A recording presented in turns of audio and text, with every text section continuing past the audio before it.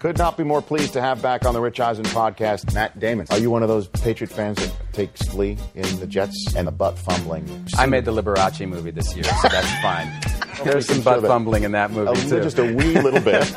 Larry David, good to see you, sir. I think a lot of writers can be offensive coordinators. What's harder? If I could write stories, why wouldn't I be able to draw up a play? He is none other than Broadway Joe Namath. If Mark were to get the nod, and if he played decently, if, what a big word for only two letters, huh? Bobby Cannavale. I told you my Derek Jeter story at Yankees, Atlanta for the World Series. Screaming. Nothing. He doesn't even look at me. Finally, last at bat, 8th inning. Jeter comes up. Derek! Just turn around, man! Just turn around! Finally, he does the thing with the weight. He's about to go up. He turns around. He looks at me. He goes, "Bro, I hear you." Hello, everyone, and thanks for joining us. I'm Richard Eisen. I don't download many podcasts, but when I do, I prefer the Rich Eisen podcast. Here's your host, Rich Eisen. Hey, everybody, welcome to the Free Agent Frenzy edition of the Rich Eisen podcast, coming to you in day 2 of the league year 2014 in the National Football League. And as always, when we do podcasts at this time of the year, the caveat up front is all the news that we know right now is what we talk about. And if we're not talking about it, it's because it happened the very minute after we pressed stop on the record button for this very podcast. As my compadres, Chris Law and Chris Brockman, you guys know it happens every year. Yes. Where we do a free agent show and we sort of try to pick our spot during the week. And then we talk about something. And as soon as we go home, Law, you're like, well, how do we work in What do we do? This trade? How do we work back in this free agent Should we acquisition? come back? Should we tape again? We're always trying to get figure something it out. live, but that's what Twitter's for. We're here more for the analysis and your insight and our great commentary. Is that what we're here for? Something like that. I thought it was just we have nothing better to do. But when you say it happens in an instant, I've been in the control room the last 2 days. Yeah, for the frenzy. For the frenzy, beginning to end. It is, frenzy doesn't even begin to describe. I don't know how Rappaport, Silver, and our colleagues, our buddy Schefter. By the way, Glazer is down for the count right now. Back surgery? Yeah, he got complications, so Wow. I'm sure he's not listening to this podcast wherever he is, but if he is, we're sending out our best to Glaze to get back on his feet and get back in this mix for our friends over at Fox and for himself. But I don't know how these guys do it. Lock and four. I mean, it's nonstop. I mean, and we're talking about guys that and we talk football 365. There's some guy. I'll be honest with you, I've never heard of that. They're like they got 3-year contracts, 2-year contracts, or release. I mean, I don't know how they do it, let alone how they do it with their significant others, because we all get flack as it is, and those guys are on their phones. We do, or well, you don't ever get flack for being on your phone. Or you do. I get flack for being on the phone, checking work emails and stuff with her. Whenever. Well, it's because you're not really checking work emails. Well, come on. But of course I am. Dude, Rich, I see some of the stuff you tweet out. Okay, some Rich, of the photos you're tweeting out. I don't get there's flack no from anybody. Attaboy. Attaboy. One day you will, sir. One day. One day you That will. day I is remember. not today. I remember years when you got started on this podcast. Your nickname was Young Hollywood because you were dating some girl falling out of apple lemon trees, right? trees. Avocado trees. Avocado I boys. forgot what produce this tree was bearing fruit. Whatever. You're with her. You're going, and you fell out of the tree. I'm still. You've Young been a free Hollywood. agent since, right? I Speaking have of free been. agent frenzy. Speaking of free agent frenzy, You have been a free agent for how many years? 2 years now? 2 years? Year and a half, probably. Year and a half. Almost 2. I mean, but you've grown. Your piece of car is now gone, right? You've got a new it's car. that Stugatz. New Right? car. Stugatz is gone. Stugatz was how old before it finally gave way? Man, Stugatz had 185,000 miles. That's not true. Yeah, that's absolutely. That's how many miles your car had? It was a truck. See, but a truck. But now you've upgraded to something more new. Right? More new. Very, very new. Was it brand new? Significantly Did you less drive mi- it off? Did you drive it off of a showroom floor? No. Okay. I bought it off a friend of mine. Okay, Yeah. so, but you're in that regard, you've gotten more together. You got more to I'm offer. very together. I'm wearing better clothes. My favorite is whenever, like, a day like today, you're kind of getting off right after we're done taping this. You're out of here. Hey, what are you doing this day? He's like, I'm going to go sit on my couch and watch 10 hours. I'm going to delve into 10 episodes of this show. God bless and it. I'm just probably go sleep for a little bit. I took a 3.5-hour nap yesterday after the frenzy. Because, again, I mean, it was DeMarcus Ware was released at the stroke of the league year. Oh, that 4 o'clock Eastern hour yesterday. Was nuts. It was crazy. And I know I sort of joked about it. I know I sort of joked about it at the top that we call it frenzy because I just, listen, in the television business, we all understand that we're disseminating information and we've got to make it interesting for those who might be not the hardcore. So we call it free agent frenzy. And you know that there are some folks in management here who sit around a table and what are we going to call it? And then they come up with the thought, let's call it free agent frenzy. Just like those Law, get it ready. Get the paper ready. Those bullshit rivalry weeks. Right? They come up with let's make week 8 of the college football season. Right. Let's come up with we've got to make somehow the late January, early February college hoops game. Do or die weekend. Alliteration is the big thing. They come up with something, and be honest, most of us sports fans, we eat it up. And I came on the air and with Marshall and Mooch at the strike. It's a frenzy, everybody. Let's just get it straight. It's a frenzy.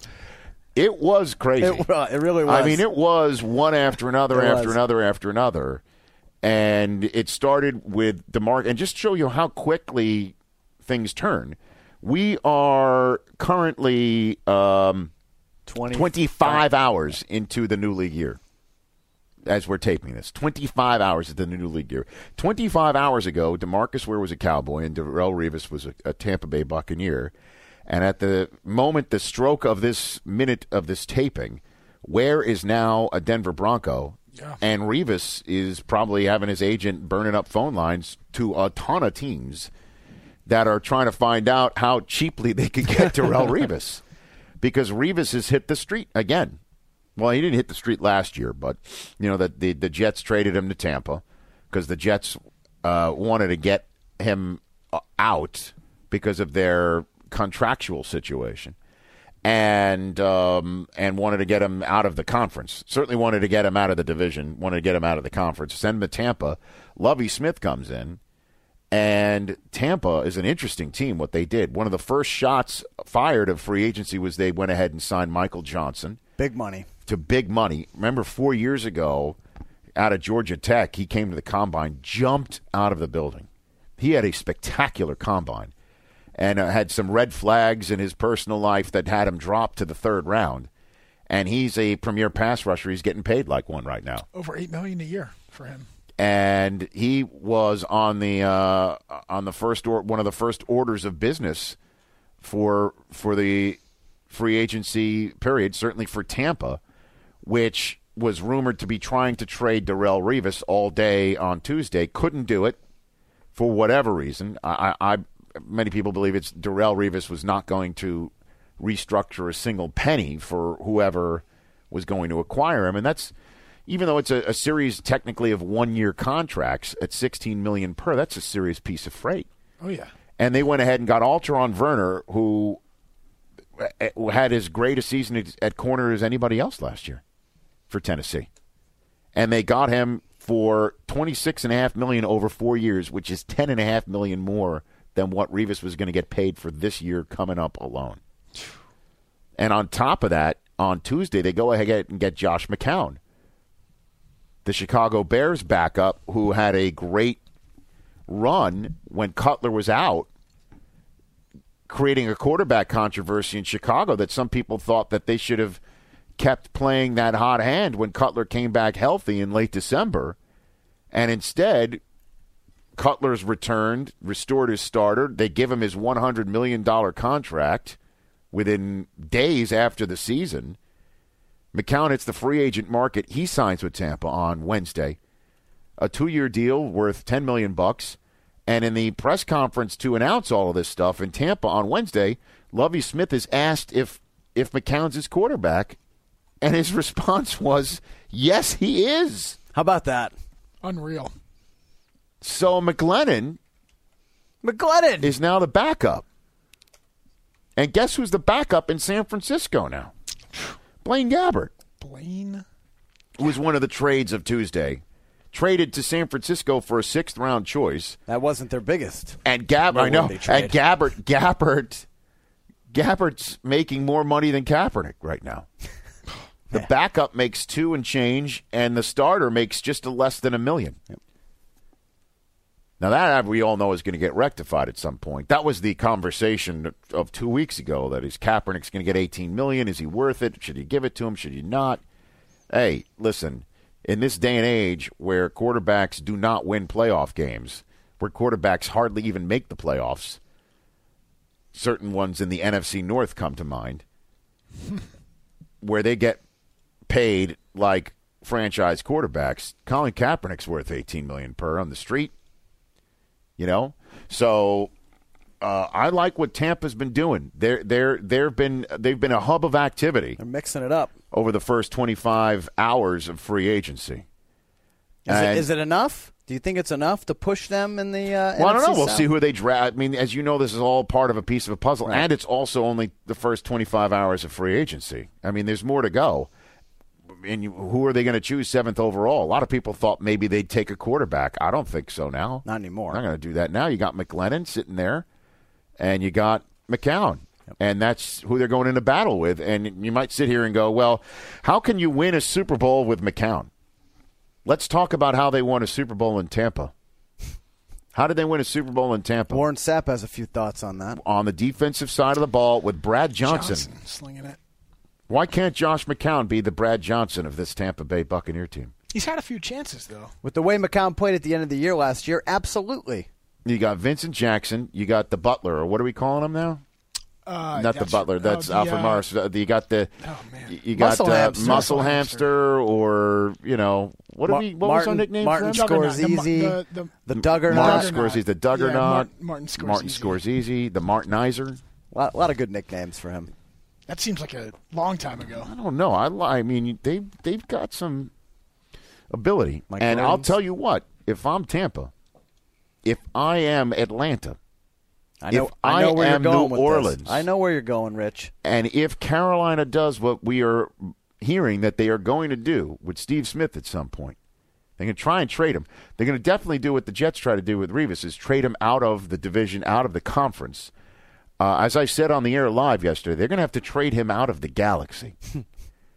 There's not going to be a place far enough away from Carolina for him to try and attempt to exact his revenge. And I know that his agent said he's played his last down for Carolina. It's just a matter of how are they going to cut bait with Steve Smith? Will they trade him away? Will they cut him?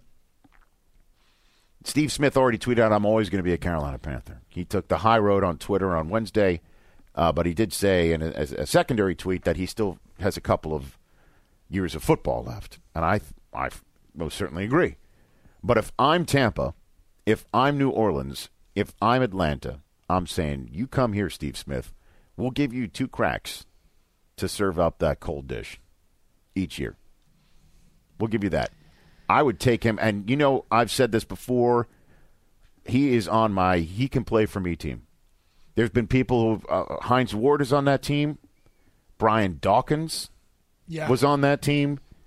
Those guys can play for me, and that's what brings it sort of full circle with Clowney in our discussion a couple weeks ago. I like the guys whose heartbeat you can see, not just hear. You can see it beating out of their chest because it's so big, and it means so much. Now it may mean so much to Clowney, but he's not showing it. But that may be his personality. Maybe I don't need those guys on my team. I'm being honest. I that's great. He can play great. I want the personalities. I want the red asses. I want those guys. So Eli Manning, no, because he's not showing it and firing up, but he's got 2 titles. But it's there. Okay, it's there. All right, it's there. That's a good point. I mean, Eli, but the Mannings. That's they all. But you've seen Peyton on the sideline. Eli is too. Yeah, Eli's got it. You're not a Manning without that. Come on. You almost got me there. He's the only one I can think of. But really, that's about it. But I, as you know, I'm a huge fan of Eli Manning's, of all of them, because I'm an honorary Manning. An honorary Manning. Is that sort of like how I'm an honorary Hasselback? Correct. Well, what are you an honorary? You're an honorary what? Duck Dynasty guy? Yeah, I guess something like that. Hillbilly, Duck Dynasty, something like that. I'll take it. DeMarcus Ware, part of the Denver Bronco defensive bonanza. TJ Ward was one of the first signings of the entire free agency period. And then Tuesday night, Aqib Talib, we're saying that, made your night longer on the job? Is that what happened? No, it's just he lost him from the Patriots. Bummer news. Oh, well, Patriots weren't going to pay that money. No, of course not. No way. I mean, does that surprise you guys how much money he got from them? That was amazing, astronomical. 6 years. I mean, just don't look at the final numbers. Well, you don't. You look at that guaranteed money. True. Man. What's the guaranteed? 25. Yeah, $26 million guaranteed. Yeah. 6 year, $57 million, 26 guaranteed. But remember, 2 years ago, he was in jeopardy of being booted out of the league with his legal trouble. Well, he says, he's a changed man. Well, that just shows, when you take that 1 year and you gamble on yourself, sometimes it pays off. Certainly did for him. Patriots are not paying that money. Patriots are going to pay Tom Brady. What else? Will Fork? Who else are they paying him? Mankins, right? Mankins, Mayo. That's it. And they'll find the rest. They'll find the rest. Hey, they had 14 rookies last year. You concerned that Edelman hit the street? Who's going to catch the ball? Are we going to have another year in New England of when's Gronk coming back? Who's catching the ball for Brady? Are we going to have another one of those? You know who I'd love to see? Because it sure looks like who I'd love to see in the slot up there? Steve Smith. Hey, now. Yeah, I'm sure Belichick would love to have him. Talk about a tough guy in the slot. How about Revis in the secondary? I'll take that, too. But they got to pay him. Playing the Jets twice a year? I know. Got to pay him. Oh, that would just add another chapter in the storied rivalry. There's talk that Revis might go back to the Jets. I know. How amazing. What a coup that would be. I don't know how that's for John work. Idzik to pull that off, though. It's not that. It's Woody Johnson sitting there.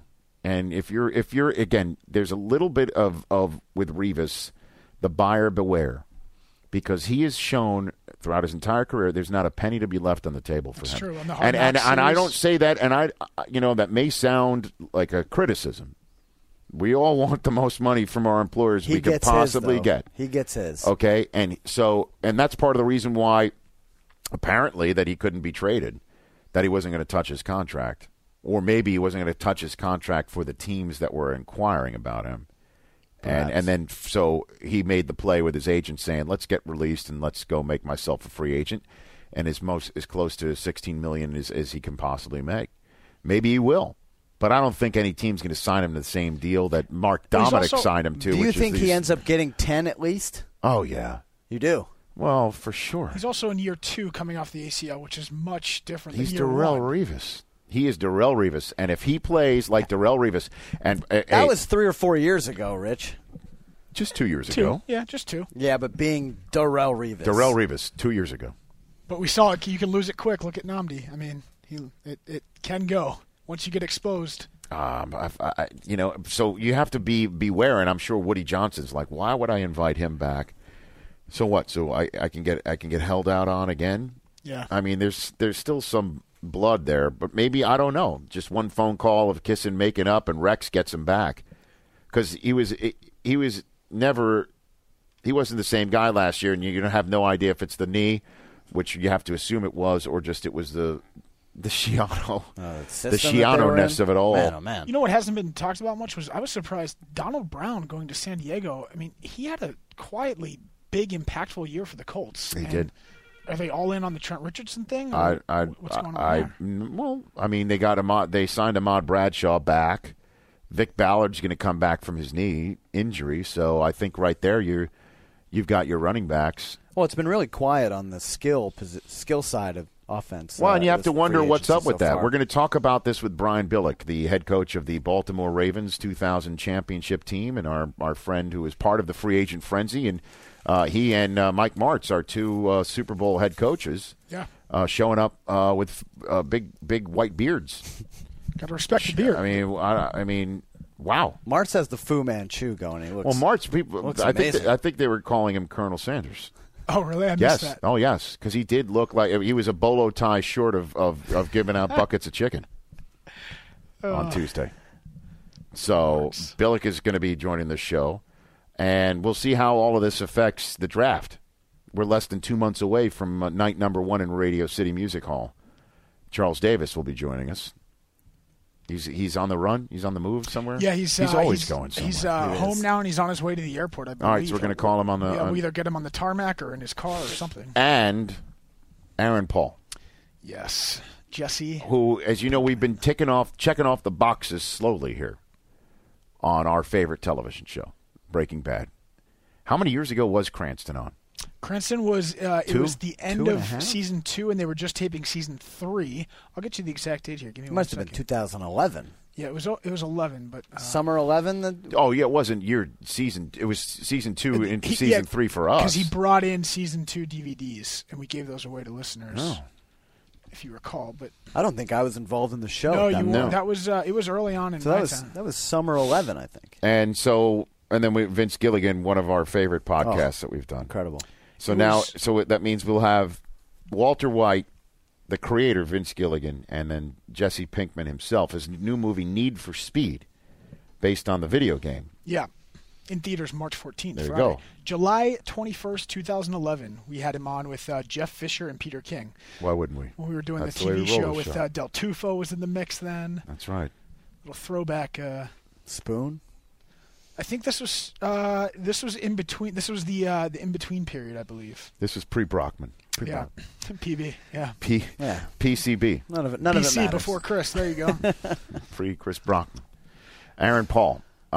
We have him on the phone. Yeah, he's which actually is in New unfortunate York. for this Yeah. show because Cranston and Vince Gilligan were in person. But he's in New York. They had the premiere for the movie there. So hopefully it'll go well enough. I'll just, you know what, I as you know, I'm always straightforward with people with whom for whom I'm a fan. Yeah, Right, Show your I'm a cards. huge fan. I'm not one of those guys. I'm not going to try and play it too cool for school. If I think you're awesome, I'm going to tell you that. And as I told Vince Gilligan, like I totally fanboyed him in the airport, and that's how he came on the show. So I hopefully the interview will go nicely with Aaron Paul, and we'll invite him in person to have a full conversation because he strikes me as a very cerebral guy who, no doubt, clearly as you saw in his portrayal of Jesse Pinkman, I'm sure he ruminated quite a bit on what made the character tick, and I'd love to just pick his brain. Well, what's great too is he definitely embraces that show and its fans. Because if you follow him on Twitter, I do. He's been on a whirlwind tour for this movie promotion all over. Yeah, I mean, he was all over the Super Bowl. Yeah, but I was the only guy who didn't get a chance to interview him at the Super Bowl. I know. I don't know how that didn't happen at Super Bowl. But, It's unbelievable. he actually Mooch got to interview him, and I guarantee you, Steve Mariucci had maybe needed to be told what Breaking Bad was. Well, he does. He might have thought it was like, what is this? Is this? He might have thought that was a car movie. Yeah. Because they're Breaking Bad. No, Steve, it's not about breaking in a car. And Melissa Stark interviewed him too. I don't think she was a fan of the show. You don't see Melissa with the 4 kids watching Breaking Bad together, family programming. But on Twitter, he's great with the fans. He tweets locations and says, "Come meet me here, win this prize," all that fun stuff. So that's later on. Seems like he gets it. Have we hit everything on the free agency front here? I mean, in terms of players, I know we didn't talk about offensive linemen. A lot of guys moved around. Brandon Albert, the big a lot of sign. shuffling. Jared Veldier went from Oakland to Arizona. Only one big receiver so far, Golden Tate, 5 years to the Lions. Yeah, to the Lions. That's interesting. Tate and Megatron with Reggie Bush and Stafford. Joik Bell staying for 3 years. He was effective. More guaranteed money than Reggie Bush is currently making. All for Jim Caldwell, who's going to bring his offensive mindset to that team. That's an interesting, man. It's interesting. That one, the Lions, if they could, and I don't know what the Vikings are going to look like, who their quarterback's going to be. Michael Vick? Someone they draft, maybe Michael Vick. But I mean, if you're Ponder, which I know he's gotten his opportunities. Castle, who just re-signed, and AP's out there saying how Michael Vick is the key. Like that's got to dig. That's got to dig. I'm sure it digs. I'm sure it digs. Again, Michael Vick has played 11 years in the NFL. Once, 2006, was he able to make it? 16 games. 16 games. It's only happened once. So if you're back up to Michael Vick, you got to look alive because you're going to get in there. But Vick in the same backfield as Adrian Peterson. Look out. And Greg Jennings, no slouch, 2 touchdown catches in a Super Bowl victory for Green Bay. Kyle Rudolph. But who was more dynamic in December than Cordero Patterson? He was coming on strong. Special teams, wide receiver, those bubble screens that would go for 80 yards. Made the Pro Bowl. He's good. So they have pieces there. Jared Allen is not there anymore. And did you hear Marshall had a great point? This is before DeMarcus Ware signed. We didn't even get to that point because we were sort of on a tangent here that it went Ward, Talib, and then Ware. Talib saying that he was on the same flight. Took his flight to Denver. Did you hear that story? No. He's taking his flight to Denver, walks into first class, and goes, "Oh, there's DeMarcus Ware." And he's like, maybe he's coming to Denver with me. Well, he literally did. He did go to Denver with him, and then figuratively, he signed on the dotted line for $30 million over 3 years, including the same amount of money in the first year that he would have made if Dallas had kept him. So he didn't lose a penny. Does this make up for the fax gate issue of last year, or no? Nothing makes up for the fax gate issue. That was bad. How does, again, let's review. How do you not get in your contract because you have to go to a Kinko's to fax it in this day and age? Is it because you didn't get your page on your beeper? Could it be you were too busy listening to music on your Walkman? I think Jesse Pinkman was the last hear person your to have a beeper. To hear your pager go off before you went to Kinko's to fax? I think one of Could it be you didn't get the email because your dial-up was too slow? I think it's because Theon killed all the Ravens at Castle Black. It could be that. It could go that far back. Wow. But DeMarcus Ware with Von Miller, and Sean Phillips is still out there. Who knows if they re-sign him? But that's the copycat league, brothers. Seattle with their NASCAR package, you'd put 4 pass rushers on a defensive line at once, and you go hunt. That worked. Sure worked. Yeah. So Marshall said during the broadcast that Elway should get Ware, Allen, Jared Allen, and Julius Peppers in the same room. We didn't even mention Julius Peppers getting released. And say, hey, guys, let's all take a discount. I'll fit you all under the salary cap. And essentially they'll be like the LeBron, Bosch, and Wade of the NFL, even though obviously Wade was already in the spot. Big three. LeBron and Bosch came and met him. But sort of like, let's team up in free agency, right? The Broncos have completely mortgaged their future to win this year. I don't know. Listen, I don't know. Clearly, the window's open for only a certain amount of time with Peyton Manning. Well, he only has 2 years left on his deal.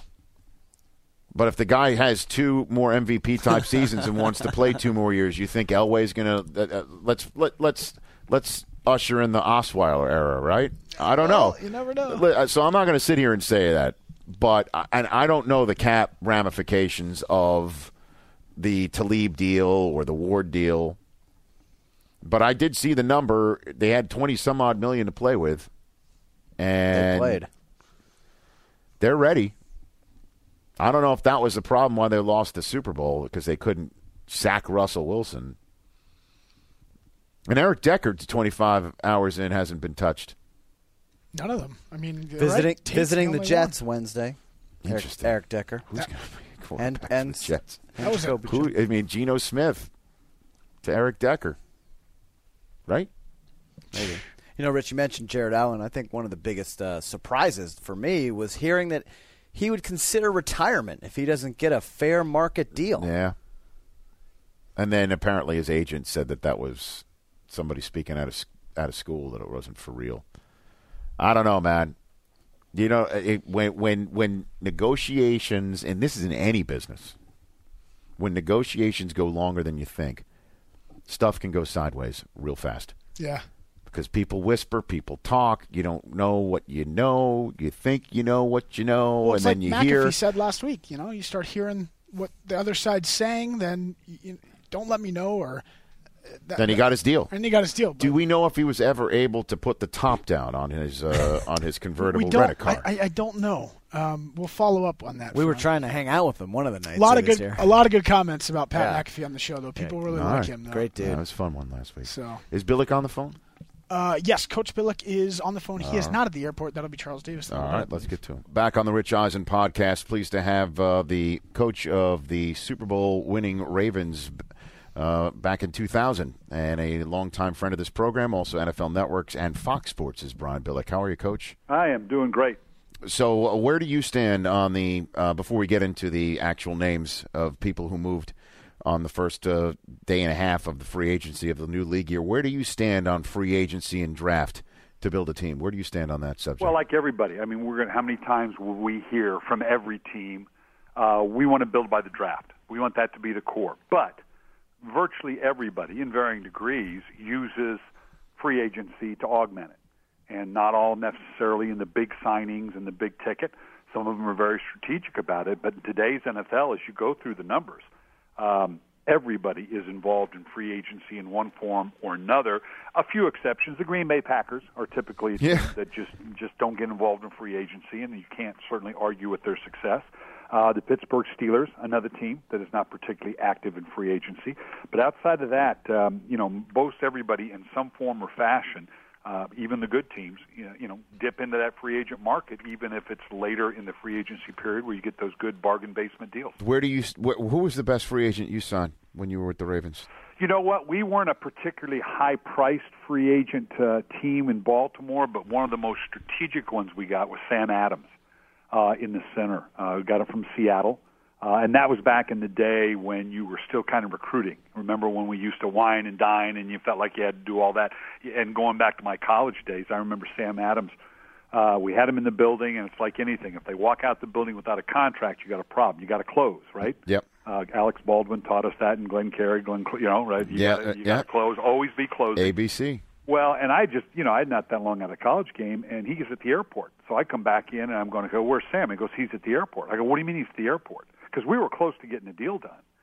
And I'm going, get someone's butt out there right now, and I want someone standing next to him, and we ended up getting Sam Adams, and he was a huge part, of that defense, teaming with Tony Saragusa, and we had the rush ends on the outside, and Rod Woodson, Ray Lewis in behind it. So that was probably the biggest free agency get I can remember in my time with the Ravens. And so who would you think, again, and as I said at the top of the show, when we do podcasts at this time of year, there is a risk of it being dated. By minutes, exactly. But who do you think has been which signing is the one that you can point to right now and say that is a difference maker? And typically the big signings tend to be with the teams that aren't very good at the bottom end of it. But when you look at what Denver has done, and typically a team coming off a Super Bowl isn't particularly active.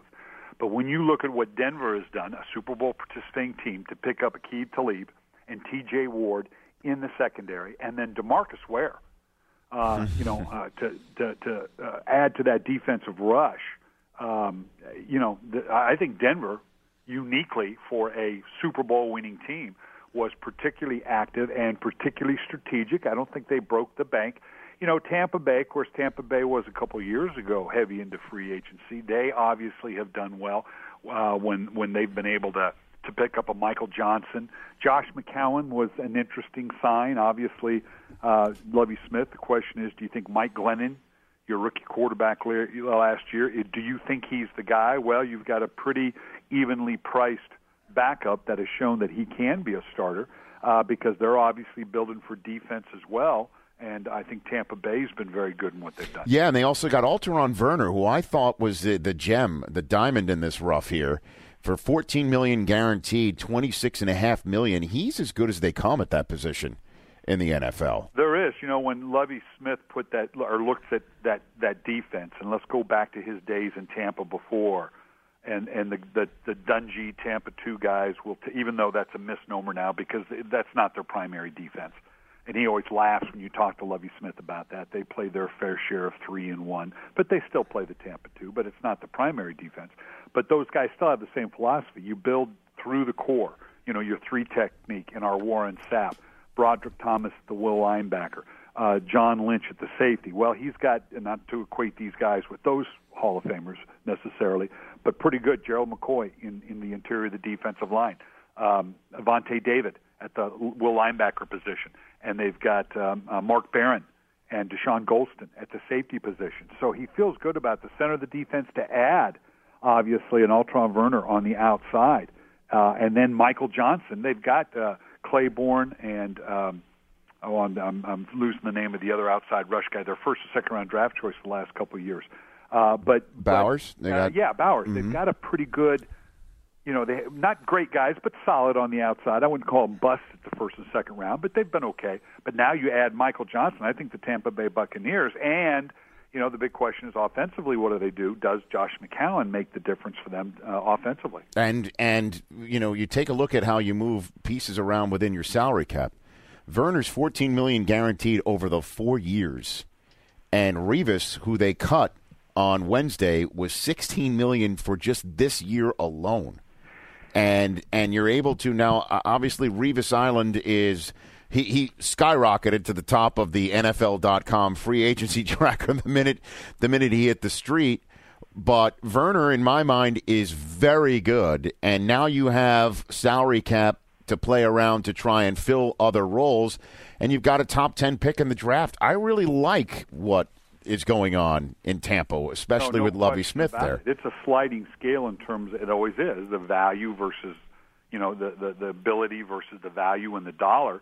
And what they've done intelligently is as we all have seen and heard and read, that this cap is going to kind of go up in chunks now. It's kind of dribbled out the last couple of years with the big TV contracts, but you knew now is a time to get healthy. And when you have a contract like Altron Werner's, that you can absorb easily over a cap that looks like it's not like they're one shot and done here. Okay, let's sell out this year and see if that can.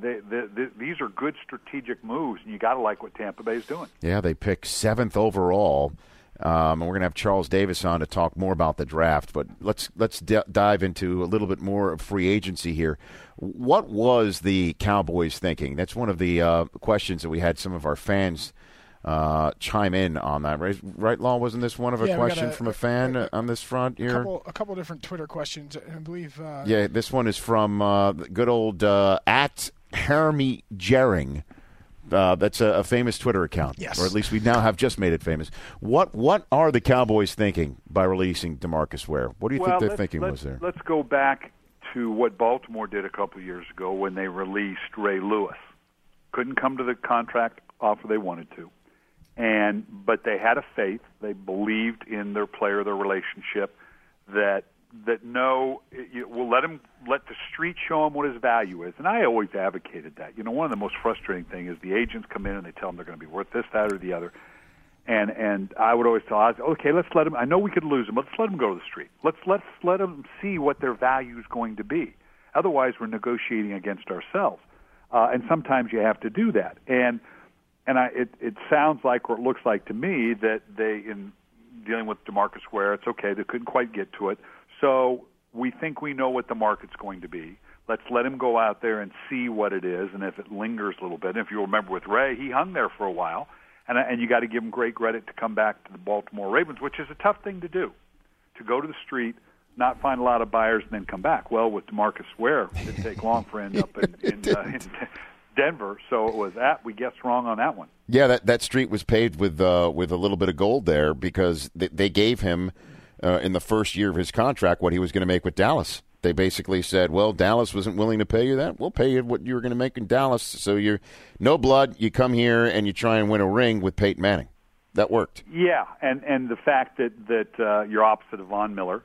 We already talked about the things they've added on the back end. So this team got better in free agency. We haven't even approached the draft yet for Denver. So you got to feel very good if you're a Denver Bronco fan right now. And DeMarcus Ware, it's not like this is a long term. This is, everything's in the window of Peyton Manning right now.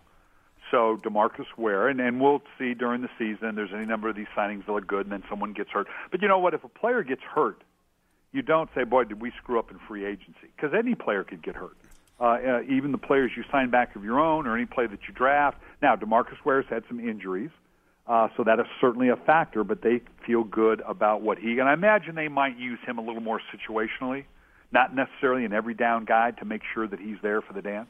And so the Revis situation, I'd love to pick your brain on this because, as I mentioned at the top of this show, Revis has not shown in any stretch in his professional career an interest in a hometown discount or leaving a single penny on the table. And him telling Tampa or whichever suitors were going to try and flip draft picks to Tampa for him, apparently he was basically saying, I want to hit the market. And DeMarcus Ware going ahead and making the same amount of money that he would have made had Dallas not done anything, only bolsters, I'm sure, his belief that he could go out and find that money on the street and choose where he gets to play in that regard. Yeah, I love it when people, the conjecture, and it doesn't mean that it was actually legitimate, because a lot of times we'll conjecture things that end up actually being silly, but it sounded good at the time, like a lot of decisions I've made in my life. But we'll go get this player, and he'll take, not a discount, but he'll restructure his contract. That's why, we'll trade for him and he'll restructure it. Well, no. Look, at the end of the day, show me the money. Now, they'll restructure it if you give him more guaranteed up front right now. And Darrelle Revis, he's all set for, I'll change my contract around, and I'll make it cap-friendly for you, but you're going to give me guaranteed money up front. I'm going to get my money. And I'm not saying that just about Darrelle Revis. It's about every player. So when you come to – it's a little like when we look at the quarterbacks, when you've got one of these $120 million quarterbacks, which is tough the first year you get them, but going forward it helps because now you can restructure those contracts. And I always love it when we hear about a Tom Brady or any of these great quarterbacks say, well, they restructured their quarterbacks for the good of the team. No, they didn't. It helped, but they got more guaranteed money. No one's doing anything for free.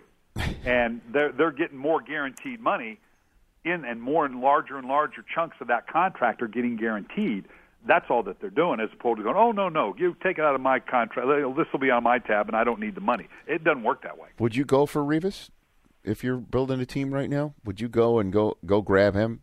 Yeah, again, at what price? Yeah, at what price? You could get him at a pretty good price. I don't know that his injury history is such that you look at it and say this guy is injury-prone. Is he the consummate best? Like you say, the difference between Altron Werner and Darrelle Revis, I don't know that it's substantial right now. So that's probably the area that you're looking at contract-wise. And as long as you're guaranteed a certain chunk of it, I would think, just, again, any time in free agency, you really have to temper it to say, what are our expectations? We just talked about DeMarcus Ware. It might be a situational rusher. What are his expectations? And what are your expectations so that you're not feeling like you've been robbed in terms of what he actually does when he comes in or this player? And that's a hard thing for DeMarcus Ware that, you're going to make a lot of money as a third-down pass rush guy, but you're not an every-down guy right now. That was part of Ray Lewis's situation, although he did end up being a great three-down guy all the way through his career. When he went to the street, the question was, are you a two-down guy? And do we have to take you out on third down? Well, Ray wanted no part of that, even though his game maybe had tailed off a bit in that area. What is going on with Carolina and Steve Smith? You do games for Fox. I imagine you did a few Carolina games this past season. They were undefeated under Coach. There you go. Beginning of the That's season. right. I was their good luck charm. You were their good luck charm, but Steve Smith can still play football, and it's not like they're cap strung, Carolina, and Cam's got to throw to somebody, right? They're one of the teams that. Well, it's interesting if you look at the two areas that interest me, having just done the combine with y'all, is what are the two best areas right now? Offensive line and wide receiver, right? Okay. Those are probably the two deepest areas. Not only depth, but quality depth. Right down those top three tackles in Robinson and Matthew and Lawan out of Michigan, and then Mike Evans really showed well, the receiver from Texas A&M, and Marquise Lee, and a lot of good wide receivers. Well, if you look at the free agency market at receiver and offensive lineman, in particular tackle, not a lot going on. No. Not a lot out there because, again, you don't make these decisions in a vacuum. It's, well, okay, what are our anticipations of the draft? So, you got Golden Tate leaving Seattle to go to Detroit, but you saw Riley Cooper re-sign with Philadelphia, as did Jeremy Maclin. You saw Jacoby Jones come back with the Baltimore Ravens. So you saw Anquan Bolden going back with San Francisco. So on both sides, I think the team saw, well, we don't have to go nuts in free agency at wide receiver. And those that were on existing teams saying, you know what, it's a good wide receiver draft. The market's only so good. You know what, that deal my team offered me doesn't look all that bad. So when it comes down to it, Steve Smith, I mean, why would they release him? Yeah, is there something going on? I mean, that we don't know about? I will say this. Bill Walsh was a master and talked a great deal about the timing of letting the vaunted, well-respected veteran go. You want to cut them not on the downhill, or if you can, get them traded just before they hit that crest. And that's the question about Steve Smith. Obviously a viable player for them, but as they look going down long term, and what is he, 34 years old? Yes. I mean, you have to admire Steve Smith on so many levels, but the fact that he signed on to developing Cam Newton and threw himself into it with really nothing else, for him to for anybody else, or I should say for Cam Newton to go to. And now for them and Brandon LaFell. He's the other guy that kind of stepped up and they thought, played fairly well, but they obviously feel like they need a whole lot better, feel like the draft may represent that. And as we're finding, Steve Smith may end up back in Carolina. It may be one of those deals where he goes out, unless in the last 2 minutes he signed. It's okay. He views his, particularly veterans at the last age want that last big payoff. And sometimes their expectations a little high. Maybe Steve Smith sees, okay, the market at this level that my agent said I was going to get isn't there, and now it will come back to where Carolina, although that's awful hard to do. Certainly with him. As I tweeted out earlier today, I mean, if the minute Steve Smith gets released and I'm in the NFC South, I sign him on the spot so he can get 2 cracks at serving up the dish cold. Absolutely. Absolutely. And because that is a hard thing.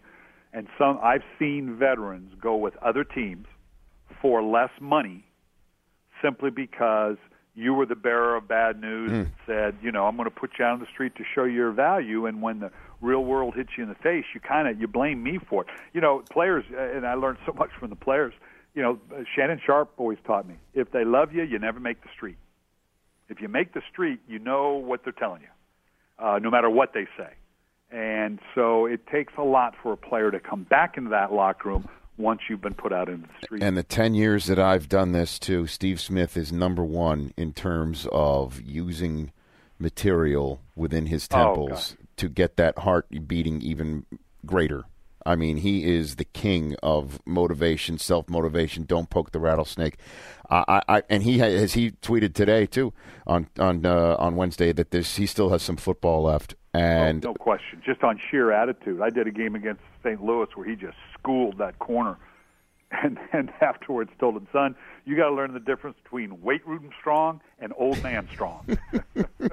I know, and the ice up son stuff with Aqib Talib, and then you just sit here and wonder who's going to catch the ball for somebody like Tom Brady too, letting Julian Edelman hit the street. That again, it doesn't mean that he's not going to be there, but it just seems once again maybe we're just seeing, as you said, a lot of teams believing let's just go ahead and use the draft to build through. Again, this may be knee jerk because free agency is just a day and a half old.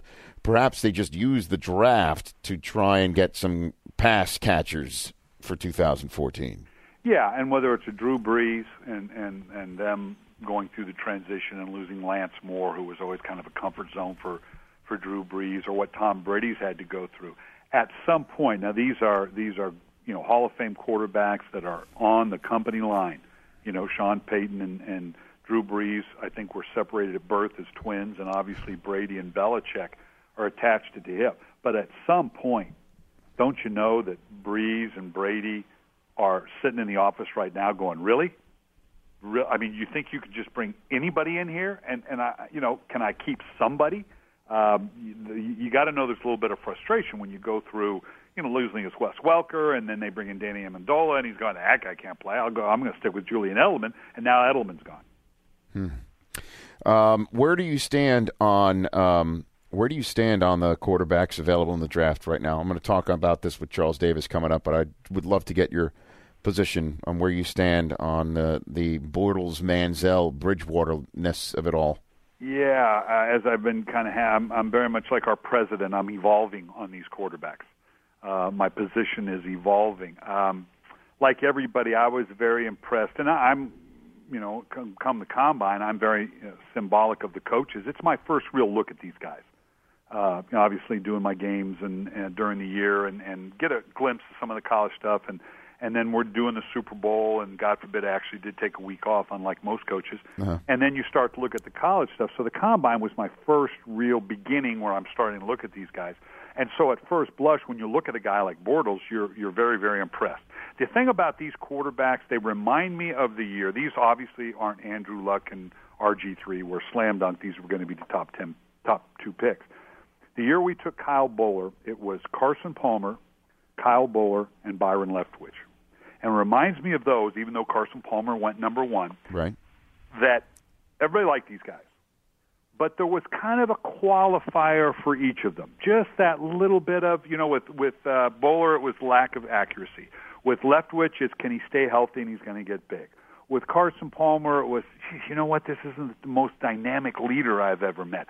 So there's just that hint of hesitation, even though you look at the film and you like all of them. These 3 guys, the same way. Bridgewater, on film, his film, everything you see translates in the NFL. That's the thing you really like about Bridgewater. The size, he's a little frail. Would someone say, joking about Tom Brady when he came out, he looked like the illegitimate son of a Swedish field goal kicker. Just the body type scares you a little bit.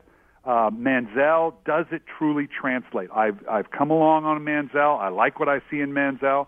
Do I think he's a can't-miss Codlock franchise quarterback? No, I don't think I could at least so far, can't put my stamp on that. Bortles is the most interesting to me. People are going to roll the dice. But I say it every year, and I end up repeating myself because I'm an old man, and you do that when you're an old man.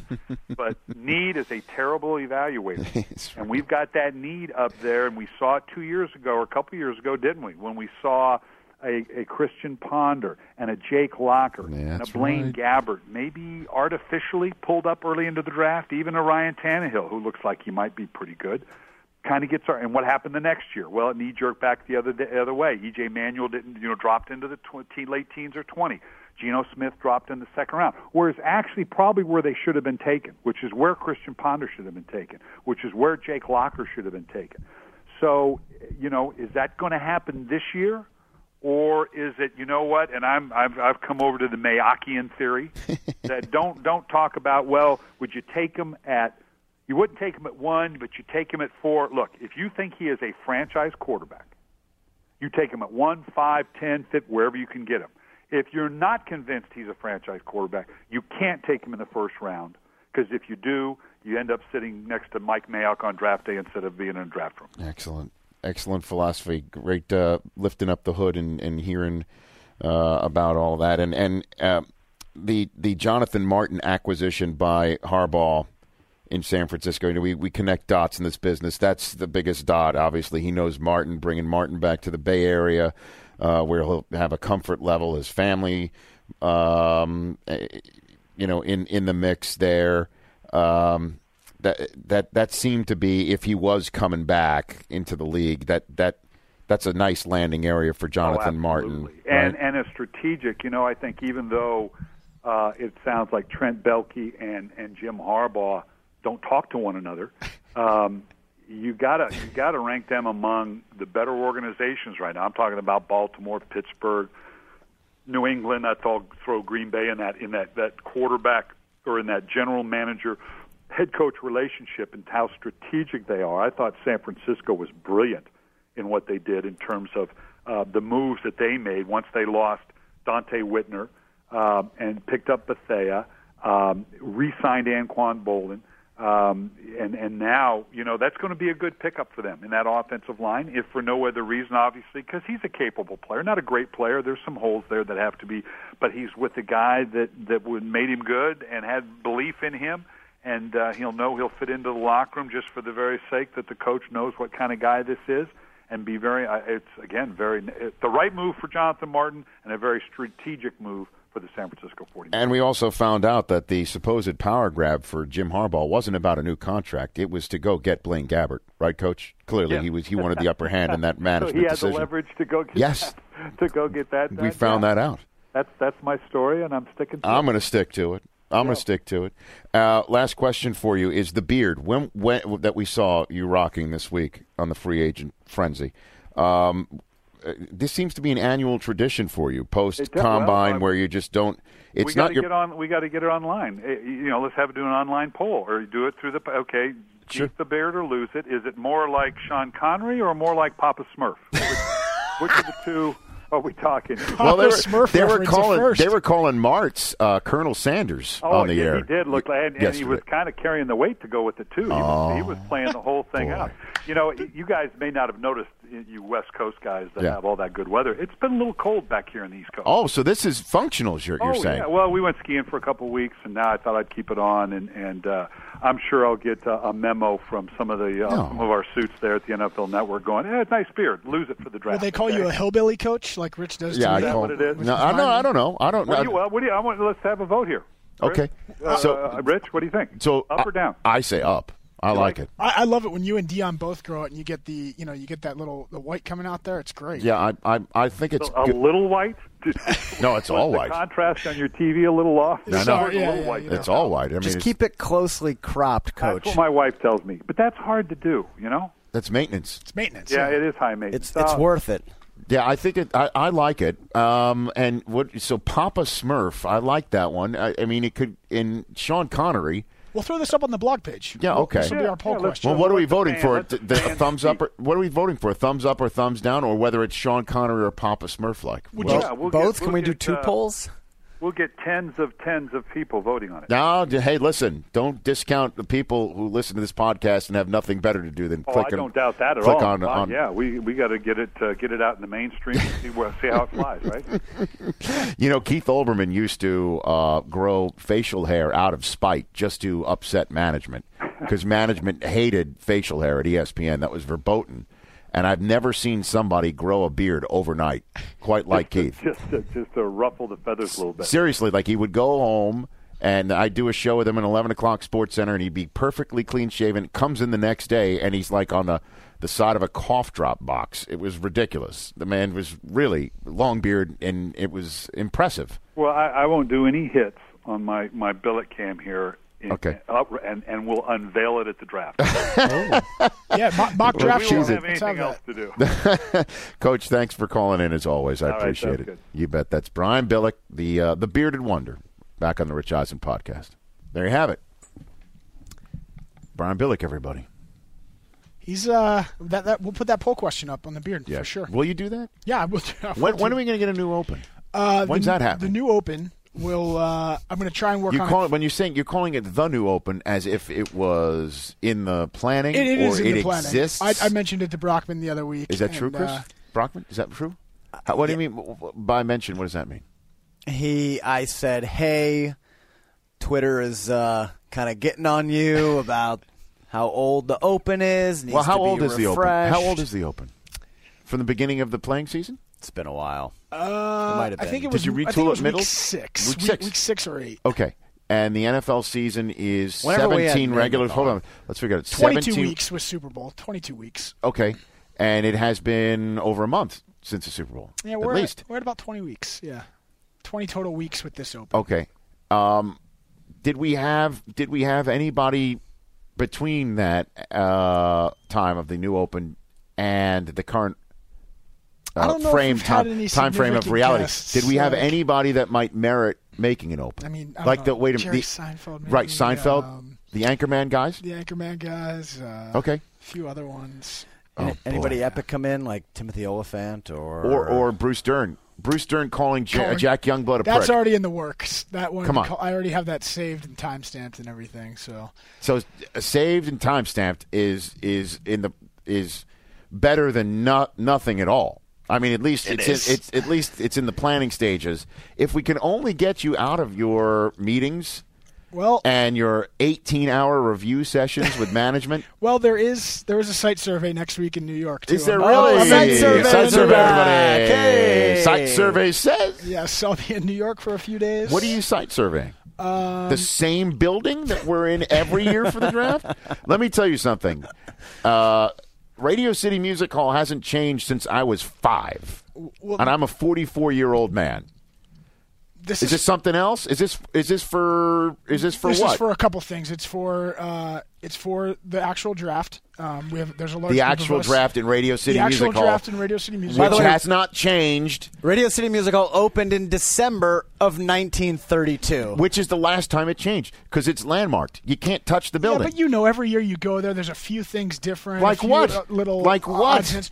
Our setup, our imprint. What? Remember when we had? Do you think when Bjork was there from last year post draft that she the Easter Bunny, the Easter show, or what is it? The Nutcracker is. Well, no, the Easter show is why the draft is in May. But remember, like 2 years ago, we called it the two Italians, Lockenfora and Lombardi, in that little booth. That moves around. NFL.com. Lockenfora was 2 years ago. 2 years ago, yeah. Right, and then last year we didn't have that. Little sets change, intricacies.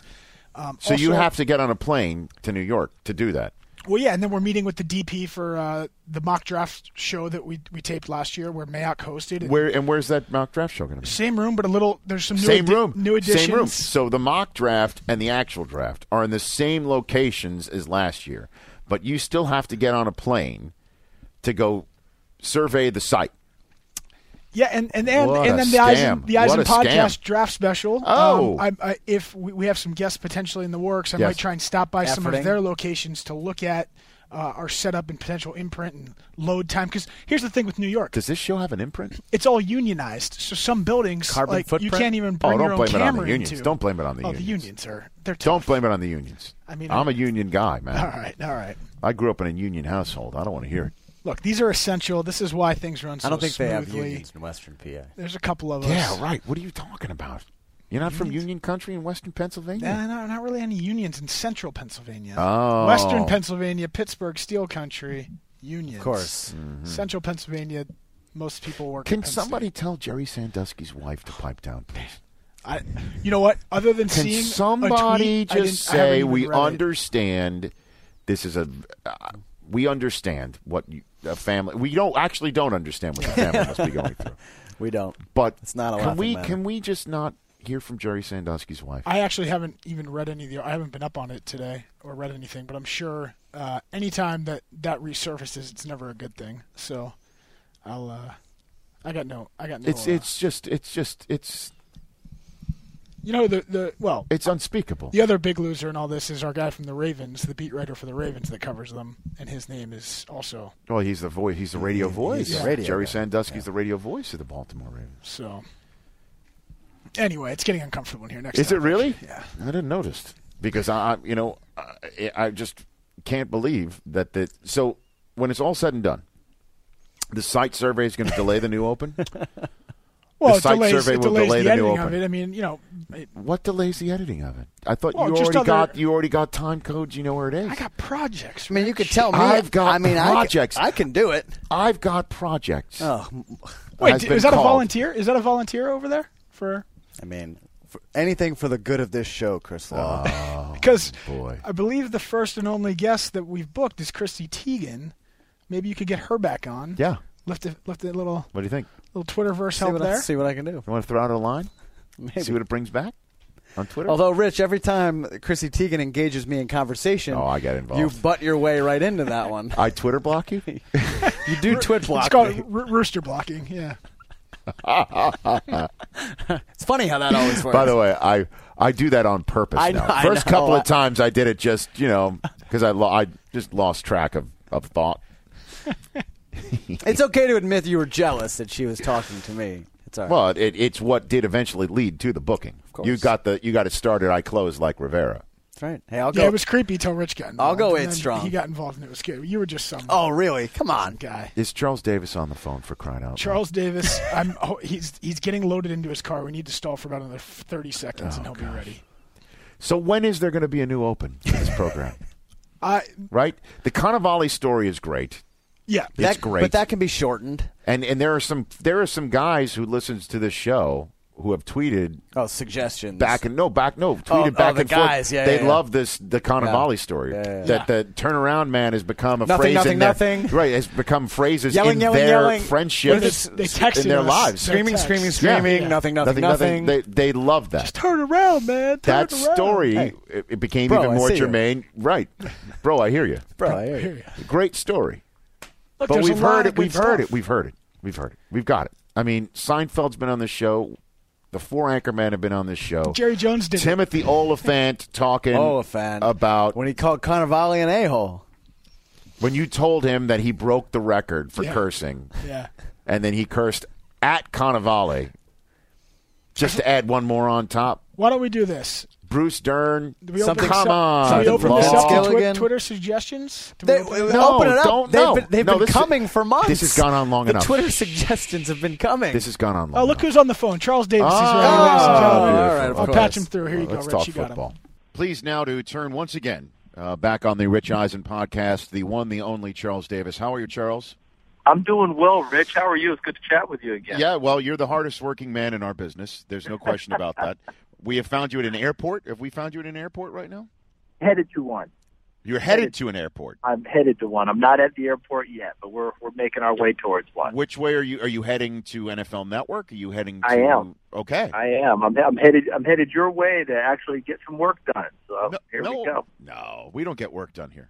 We don't. Get Well, for most people who watch what we do, they definitely wouldn't categorize it as work. That's they true. would categorize it as a dream that they would like to have come true for themselves. And the good part for us is that we do actually know that and understand it, so we cherish our opportunities too. I call it the greatest grind of all time.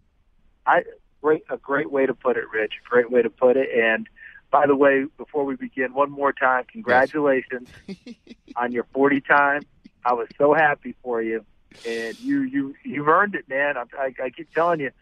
Most people keep talking about people don't get better as they get older. Look at you. What can I tell you? As Mayock pointed out, I cut weight. I didn't eat all the crap in the booth because it's 7 hours of television on Saturday for Combine, and then 8 hours on Sunday. It's the longest day. It's absurd how long Sunday is with the running backs, receivers, and quarterbacks. And then comes Monday for 7 hours with the defensive linemen and the linebackers, and then the conversion linebackers, 4 defensive linemen. And that's when I run. So usually I'm sitting on my ass for, let's figure it out, 22 hours. And that's over a 3-day period. So almost one full day of the 3-day period is me sitting on my behind broadcasting the Combine. And then I go run the 40. It's not what you're supposed to do before you go warm up, right? No, you're not. You're not exactly hydrating and stretching for those 22 hours. I mean, that's not in the manual. There's no coach alive that says this is the way to get ready for it. Even back in the good old days when they gave you steak as your pregame meal and said, "Don't play, fellas." No, this is not the way to do it. And you, Charles Davis, are the voice of my 40-yard dash. I mean, that's proud to be. That's it. You've done that for like 5 years, and to me that is why this 40-yard dash that I do, this silliness, is still in my mind, thank goodness, I guess funny. It hasn't jumped the shark yet, because that simulcamming of me over the rest of the actual Combine participants is what has breathed years of life into the bit. I agree totally with that. I agree with every statement there, because the simulcast has added not just before it was the Walter Mitty factor. Yeah. We all wanted to do that, right? All apologies to Ben Stiller and his movie. I go back to Thurber in the book. Got it. The Walter Mitty factor was there before. But now with the simulcast, where it's not just the Walter Mitty. Okay, Walter had his shot, kind of like George Plimpton, the Paper Lion and Out of Their League and all that, where he pitched, boxed, played goalie for the Bruins, the whole deal. Okay, exhibition stuff. This is the real thing, because you go out and run it, because these guys don't run against anyone. They run versus themselves in a clock. And then when we're able to simulcast it, you're doing the exact same thing that the guys at the Combine are doing. So Mitty was doing it in his mind. Plimpton did it as exhibition. Yours actually is the closest to real as we're going to get, because that's exactly what they do. And you're on the track that they do it on.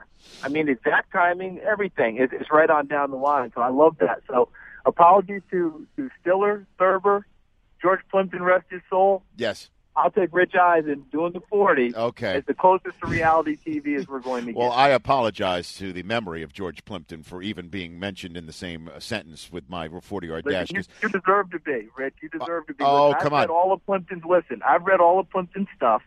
Okay? Trust me on this. I am a Plimpton file, okay? Mm-hmm. I've read the stuff, the articles. Paperline I probably read double-digit times.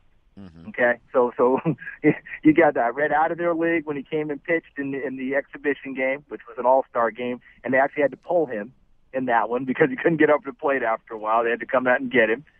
He played goalie for the Bruins. He boxed with Archie Moore.